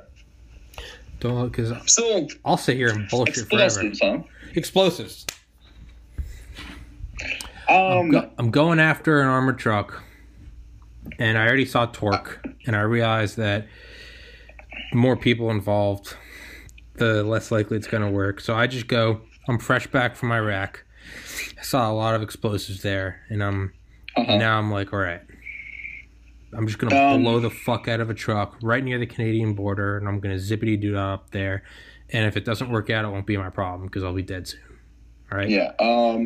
I would honestly say anywhere. I mean, once you get to the level of explosives, you just completely throw out any ballistic rating whatsoever. Mm-hmm. Really? Choose a door, choose underneath. I mean, choose a vent on the top, or even choose a door up front in the cab. You're going to get in. It's an explosive. What about something like what if you just got some like industrial pepper spray and you somehow managed to get on to the top? Okay, so what if I black paint it, right? Okay. Throw the black paint balloons or cans, and you're just like, you throw it in a park and you're like, all right, close the vent, but before the vents are closed, boom, just cloud of gas comes in. Well, I mean, if it's pepper spray, I mean, I've certainly had pepper spray before. It's you told me. It's just discomfort. It really sucks, but you're not going to die from it. I mean, I guess eventually you'll probably want to open the door, but that's exactly what the people on the outside want you to do. Yeah. So, I mean, are you better off dealing with the pepper spray and living, or getting out and dying? Okay, what if I... What about... I mean, because that's how I'm going to think of it. What about like a flamethrower? Put a flamethrower in the vent. Just torch. I guess that doesn't matter because it doesn't. If I kill all the occupants, the doors are still locked. Yeah. Fuck. Well, I mean, that brings me back to the whole jaws of life thing. I mean, you're honestly going to have to break a door. So, I think that we have fleshed out that it has to be an inside job. Yeah. Because at this point, you know, the whole Torque trilogy has come out. Right? Torqued Up, Too Torqued to Die. It's, you know, it's yeah. Man, those are clever names. I hope you trademark those. Oh, Brad, well, you'll get royalties. Okay. We just gotta send this to Michael Bay. We gotta maybe not upload this podcast. Maybe just send it. Ooh, be like, there we go. There we go. Yeah. Torque, fall 2020. It's So it would have to be an inside job. Uh-huh. You're a 3-man crew, correct? Yeah. What are the chances of like solo betrayal? Well, I mean, if it's just one person on a 3-man crew, what's stopping the other two from shooting that guy? Okay, what if it's a 2-man betrayal? Okay. Then what's stopping the 2 people from shooting the one person and kind of getting away with it? I mean, GPS, see, the thing is GPS. Fuck. You could, in theory, have 2 people betray one, kill the one, but the armored truck has to be back to the vault at some time. So you're going to have a very limited time window to get in and out of the country or get into hiding. I mean, there was a story, well, not a story, there was a report of an armored truck robbery that happened when a driver shot the messenger. And the driver actually got away with, it was like $600,000. But the armored truck was parked underneath a bridge, and people actually went up to the armored truck and they noticed blood dripping out of the back, and then that's when they called authorities. That truck was there for about 5 hours. So, I mean, you had 5 hours to get somewhere where the law can't get you. Yeah. I mean, if that's to Canada or a flight to Canada or a flight to Iran, I know Iran doesn't have flights connecting to the United States. So, I mean, you'd have to work that out logistically. But that also comes down to a very serious question. Granted, in the back of everyone's mind, you know, is this person an inside job? But the question is, could you live with shooting a good friend of yours, someone that you've been working with closely for the past 4 months, 2 years? You'd have to be... No, I couldn't, and I don't think most people could, but I also don't think it'd be that difficult to find someone that could. Of course. I think someone that's okay with shooting a random person would probably be just as okay with doing an inside job and shooting someone they know. Because ultimately, if their mindset and dedication is towards doing an inside job and robbing an armored truck, they're going to accept that some eggs have to be broken. They've justified it, for sure. Yeah. And those are the people that we try to watch out for, too. Oh, okay. Yeah. Someone that's maybe not too friendly? How about overly friendly? Oh, that's creepy. Yeah. Overly friendly. Yeah. Always invites you to the barbecue he's having on the weekends, or always inviting you to vacation with him, or always inviting you up to the bar just to throw back a couple brewskis after work. Maybe he's just gay and thinks you're cute. You know, maybe it's not an inside job. I also looked out for those guys, too. Maybe it's not an inside job, man. Maybe you're just a fucking bigot. Yeah, right. You report him to HR, and it's like, that's Garcia. He's just gay. Hey. Brad, you're fired. You homophobic fuck. But that was Garcia's plan the whole time. That was Garcia's plan the whole time. He's like, no, Brad's out of the way. Right. Yeah, but so they told you to watch out for overly friendly people? Well, just anything suspicious whatsoever. See, I wouldn't... I mean, see, the thing is, though, is... did I ever tell you about my 3-strike policy? No. Okay, so sometimes we would have... My driver might call off sick, or my messenger might call off sick, and I had to fill a different role. And typically, I always stayed in the crew leader or guard position. And what would end up happening is I would have a new driver. Well, when you have a new driver, he doesn't know the route. So I have to focus more on giving him clear verbal directions on where to turn. One of the things that always freaked me out was when I would give someone very clear, very good directions, and they would take a wrong turn. That would creep me the fuck out. Absolutely. So whenever that would happen, and I knew that he disobeyed me, I would tell him, okay, let's return to the vault. Now, keep in mind, this throws an entire wrench into my operation. But every time when I could prove that when I could prove that he legitimately took a wrong turn on purpose, I would document it. And if it happened 3 times in a row in one day, I would kick him off my route. Because I'm just that paranoid. I don't fuck around with that shit. That's creepy. Yeah. Now, did this happen? Oh, yeah, absolutely. It's happened twice. Not just accidents? I had a lot of paperwork. Hasn't had his coffee, just like, oh, sorry. Well, I don't give a fuck. You listen to my directions. Welcome to Brad's world, bitch. Right? Better take your coffee and Adderall, because you got to be on your A game. Yes, absolutely. Welcome to Brad's world. Yeah. Mm-hmm. That would creep me out, though. Yeah. That would creep me the fuck out. I don't know why I just got so close to it. That would creep me out, Brad. Yeah, it's very creepy. We should do the podcast like this the whole time. Yeah. Welcome to Tommy's podcast. Hi, how are you? Welcome to Tommy's My name's Brad. I'm Tommy. Welcome to the That's how fucking creepy. That's how I should do podcasts with guests from now on. I just only look through a porthole. And then when I talk, I put my mouth up, so I'm just like, hello, look at the gap in my teeth. I think from now on you should get one of those black ski masks.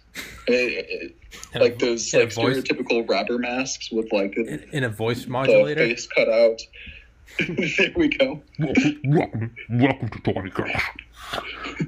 So tell me about your time in Special Forces. Tell me about your time. Like, welcome to Tommy Crash. Oh, that's great. So you're a finger painter. Yes. So yeah, no, I three mean, strikes, yeah. Those situations were certainly one of those hand on your firearm moments, not drawing it and pointing it at the driver, but it's just one of those moments where you just keep your hand on your gun just in case. Really? Yeah. Now, I mean, because trust me, it's a very tense moment when you tell him to return to base and he's like, we're not even done. I'm like, okay, I don't give a fuck, because they kind of fight with you because they want to do their job. And they're confused on why you want to return back to the vault. And when you just give them the command, return to the vault now, and they do it, there's certainly some tension in the truck. Absolutely. So, I mean, that's why you keep your hand on your gun, just in case. Fuck that, dude. Fuck that. Now, can you then imagine the commotion from the back of the truck when the messenger figures out that you're returning back to the vault? I mean, sometimes, the bulkhead door is shut, and in those cases, the messenger's knocking on the door saying, hey, why are we off route? Is he in communication with you? Can you tell him we're just going back to the vault, or is is Brad compromised? Well, and see, that's why it can be a precarious situation too, because sometimes if I can't communicate with the messenger, the messenger has to kind of trust my judgment.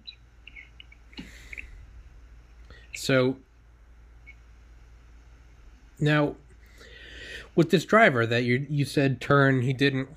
Yeah. But he's already a driver for the company. Yeah. He does a different route normally, and you just so happen to be you're plucking him because you have to fill the void. Mm-hmm. Is the fact that he's not already a driver for a company and been cleared, is that not enough? No. You just don't give a fuck. No, I'm with you. I'm with you. I'm just being the devil's advocate. Yeah. Yeah. No, I honestly don't give a fuck. If I can prove that you clearly disregarded my command, we're going back to the vault. So, in what situation do you allow it? You're like, is it like, oh shit, right, and he's like, it just passes. You're like, what the fuck, then that Brad? means he's being a distracted driver. We would return back to the vault. No, I mean, like, what if you gave the turn at the last second? If, for example, he sees an obstacle or something blocking the road that I don't, or if I am preoccupied talking to the messenger and coordinating with him. So an example of this would be, there's some road construction up here and we can bypass this by taking a left when we normally take a right, and we can just go around it. Okay. In those situations, I am typically aware of the road construction. However, that's something I typically talk with the driver before we even get on the road. I usually let them know of all the road construction that I am aware of. Mm-hmm. And if he has any questions, he needs to let me know before we get there. So when it's not a replacement driver Mm-hmm. and it's just your crew, Mm-hmm. who you would obviously know better, you know, do they still have the one strike rule? No. If it is the three of us, I have delegated certain powers to them. Like, for example, making those decisions about the road construction. Okay. However, when it's a new person, I absolutely take that shit away from them, and they're pretty much on probation at that point. I mean, I give them a 3-strike rule because I'm trying to compromise with my bosses. If I had my way, if it wasn't the three of us, our armored truck wouldn't operate. Mm-hmm. But that obviously can't happen because, you know, I mean, clients need money. And would you ever get suspicious of the guy that called in sick? Is he working with your replacement driver? I would honestly hope not. I mean, I guess there's no real way for me to prove it. The paranoia. But see, the thing is when I created my crew for the armored truck company, keep in mind, I mean, this was like a 3-year process of creating this crew. And it was literally just cycling through everyone through the branch to figure out who I wanted or who I knew I could at least put a little trust in. I mean, if someone said that they were going to call off sick, they certainly made a call to me, letting me know the day before that they were going to call in. Okay. So it's just... It's actually kind of funny because I actually knew about most of my crew's call-ins before my supervisor even did. Yeah. Yeah, no, it makes sense from what you're talking about. It's... Yeah. So, but yeah, I'm sort of fixated on that idea of like, you tell them to make a turn and they don't, and you're like, go back to the vault. Mm-hmm. And yeah, they want to do their job, so that the tension is probably like, dude, it was an accident. Like, you just go back to the vault. No, and see, I mean, like I said, I've had that happen a couple of times, and legitimately, all you do is you turn your body towards the driver, obviously hand on the firearm, and if they ask any questions, you let them know the truth. And the truth is I honestly don't trust you, and if you make any wrong moves, you're liable to be shot. Now go back to the vault. So you turn to him? Yeah, because so you turn in your seat. Yeah, well, yeah, you turn in your seat. I mean, it's just like how you would turn your body kind of sideways towards a driver if you're the passenger. Yeah. Yeah. Okay. And all you do is you just stare at him. I mean, that's it. I mean, in the worst case, the only thing I can think of a driver could do at that point is try to, you know, steer the armored truck into a wall or something. Yeah. But, I mean, at that point, I've pretty much anticipated that. I mean, it can get pretty tense, but you just... See, that's when I quit and I just go work for Smoothie King. It's when I'm going. No, so make an XL green latte. Yeah. Right. That's when you work at Starbucks. Yeah, that's when you just say fuck this job. Yeah, no, but both of those people that it happened to, I mean, they quit the following week. Ooh. So maybe they're like covers blown. Well, see, the thing is it might have been a cover blown, or it could just be the fact of, oh God, I have to go back on Brad's truck again, or I mean, welcome to the Thunderdome. Yeah, welcome to the Thunderdome, bitch. Yeah, welcome to Brad's world, motherfucker. Yeah. Jesus, dude. Yeah. That's...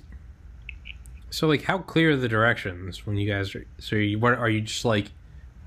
in a quarter of a mile, you will be turning left on this road. Yes. At Smith Drive, up here. Yeah. Right past the red building. You're turning. In a half a mile, turn right on Thomas Street. In the a quarter next street mile, is on Thomas Street. Turn right there. You'll be turning. This is Thomas Street. Turn. You didn't. So do you even say you didn't turn? You just say go back to the vault. Yes. It's you missed the turn. Return to base. Yes. Hand on hip. Yes. and he's. You don't draw it? No. You do. No, you don't, because in my state, there's no such thing as a brandishing law. No matter what, if you pull a firearm, it's not brandishing in my state. It's actually assault with a deadly weapon, no matter what. Okay.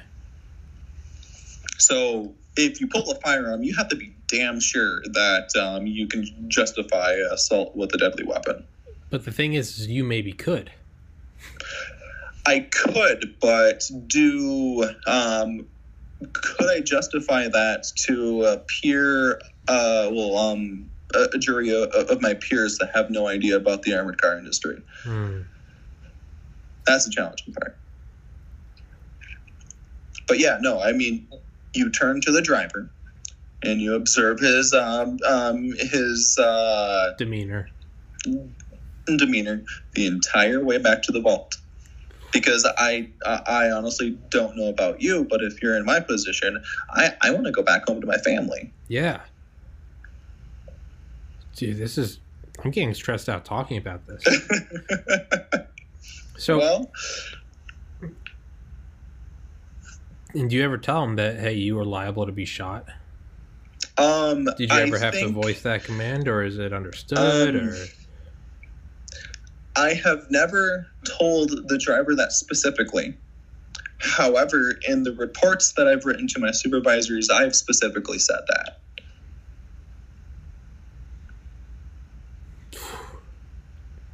Now, do they ever argue?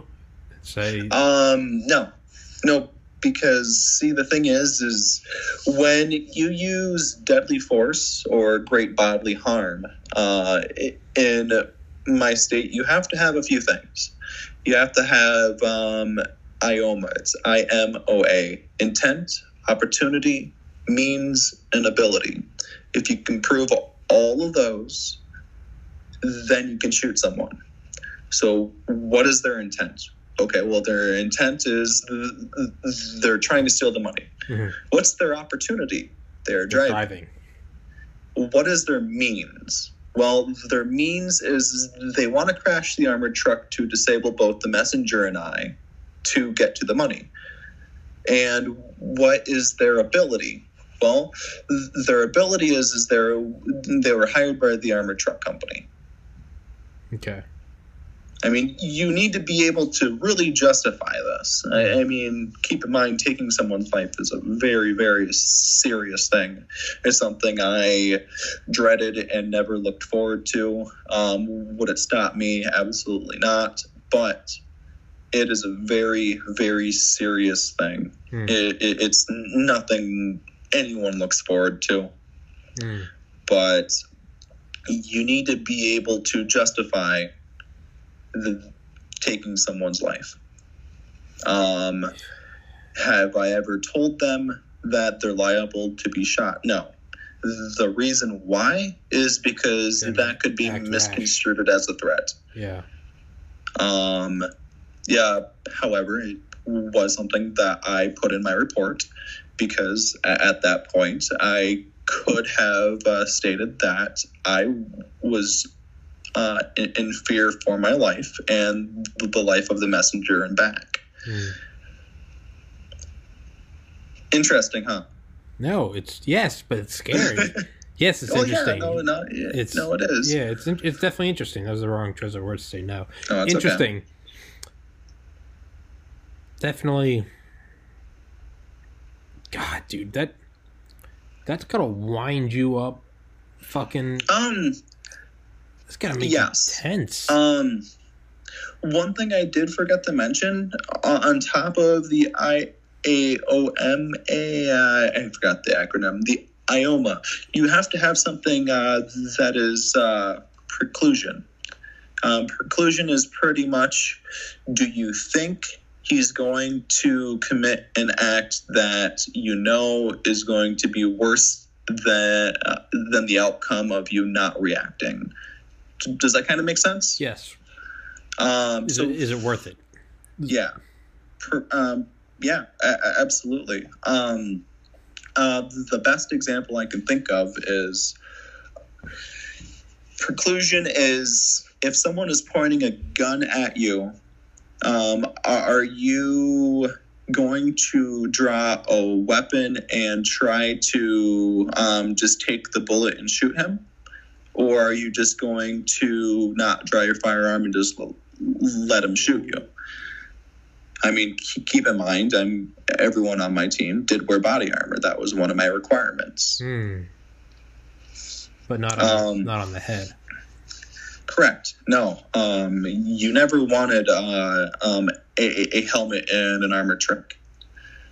Why's that? Well, why? What would happen if you crashed at 50 miles per hour? That's 5 or 6 pounds on your head that could jar your neck.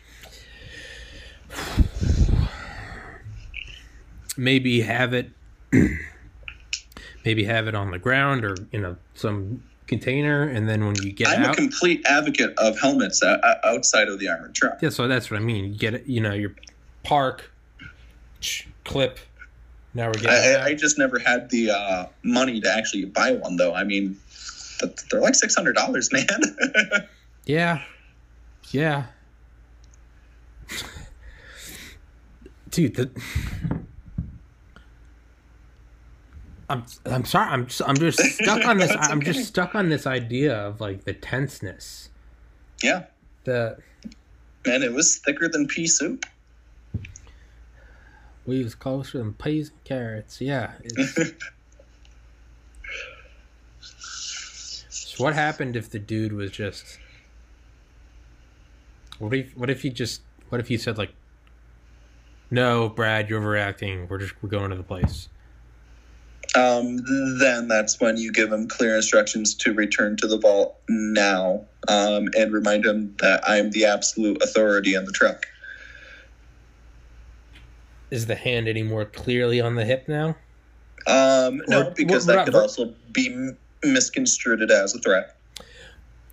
Could you verbally, because you can't draw it because you said there's no brandishing, it's just assault. Mm-hmm. Could you verbally inform him in case he's unaware that your hand is on your firearm? I would actually not do any of that. I would tell him, as your direct supervisor, you do not disobey me. You are returning to the vault right now. And what if this guy is just like a Frank or a Bruce, and he's just at the end of his rope, and he's just like, dude, it was an accident. That's when you call the authorities and report an armored truck robbery in progress. Okay. Fuck. Because obviously they've just hijacked an armored truck because they're disobeying your commands. So at what point do you just put a fucking round through his head? If he goes to reach for his firearm. Oh. Which also brings up a very clear problem. And if you shoot the driver and he's driving down the highway at 55 miles per hour, what the fuck do you do? Well, hope to God you have your helmet on. Yeah, right. Yeah. Luckily, it's never gotten to that point. That's when you realize they're filming I'm Torque a very 2. persuasive person when I need to be. I believe it. No, you definitely have a sincerity about you. Now, at what point does he wonder, can Brad be trusted? And see, that is actually a really good question, because when it comes to the position that I was in, I mean, I was a crew leader. That was actually the ultimate spot of trustworthiness for someone in an armored truck. If there was anyone you needed to trust, that was me. Could it be a position of where you could do some pretty weird and pretty wacky things to try to get away with an armored truck robbery? Absolutely. Well, yeah, if anyone, it would be you. Yeah, but see, the thing is that's the reason why crew leaders retired as crew leaders. I mean, it was really hard to become a crew leader. I mean, it took me a good 1.5, 2 years just to prove my trustworthiness. I mean, it almost has to get personal before you can actually get into that job. I remembered one of the ways that I proved my trustworthiness to one of my supervisors was, it was a weekend. It was in the dead of winter. And keep in mind, my supervisor's salary. And what happened was all the routes were back. I was the first one back, but I asked him if I could do a little overtime. And I helped him check in all the routes to make sure all the bags were good and sealed and everything was fine. When I punched out, he actually grabbed a snow shovel and started shoveling the sidewalk. I honestly could have left and just called it a day, but instead I rolled up my sleeves and I helped him shovel the sidewalk so he could get out of work twice as fast. It's small things like that. I mean, you kind of have to show like a physical and mental investment into the company. Yeah. And that's not something you can just walk into the operation manager's office and say, hey, I want to be a crew leader. Because guess what? You're now never going to become a crew leader. Yeah, I was going to say, that's hey, I really want to be in charge. Yeah, it's like, okay, no. Yeah, red flag. No, you're not. You will become a messenger, and that is it. Now, someone like me, if they ever saw either of these podcasts, would they just be like, Tommy cannot be a crew leader? My questions are too absurd. Where would you blow it up? Where would you T-bone it? Would you stuff the gas pipe? Or exhaust pipe? 50 BMG through the forehead. Remove the head of the driver. Like, have I sunk my career in money delivery? Not if you delete the podcasts. To me that would show more intent. Because if I really wasn't guilty, I'd be like, dude, it was a fucking podcast. But I feel like if I deleted the podcast, now it's like, what tracks are you covering? Why does he want to be a crew leader so badly? An integrity case there. Yeah, it'd be like, well, why does he want to be a crew leader so badly? He's now willing to delete his podcast. Yeah, right. All right, dude. To be continued? To be continued, unless you want a part 3. Well, no, that's what I mean. Yeah, absolutely. What the fuck else did you think I'd mean by to be continued? I thought you were still going on about the movie. No. Oh, no. Well, that too. But no, I was just going to say, yeah, because, I mean, yeah, I'm trying to wrap it up because you said another half hour. So you definitely got to come back on again, man, because we went off into the weeds for a bit. But yeah, I know. We went down to the rabbit hole for a while. Dude, but I enjoy that, man. You know, it's yeah, it's, you know, if every podcast is a direct interview, like that gets right, that wears on you because it's like, okay, now it's not for fun. Now it's like, now I have to produce an interview. But if it's just like having on Brad and 10 minutes in, it's like Torque, directed by Michael Bay. Like, that's fun, man. I enjoy that. It's a nice. That's awesome. Torque's coming out though. Dude, I feel like it needs to. Torque. Directed by Michael Bay, Mark Wahlberg, Steve Buscemi, Terry Crews. I think those, I think that's a group made in heaven, man. Tommy Lee Jones is Richard McAllister. Yep. Yeah, I don't know who Karen is, though. Me neither. Huh. All right, man. Well, on that note. On that note. Yeah, on that, hey, tune in next time if you want to hear more about Torque, Torque 2, Too Torque to Die, and Torqued Up. All right, Tom. Brad, I appreciate it, dog. Hey, absolutely. Let me know when you stop recording. Oh, yeah. So, And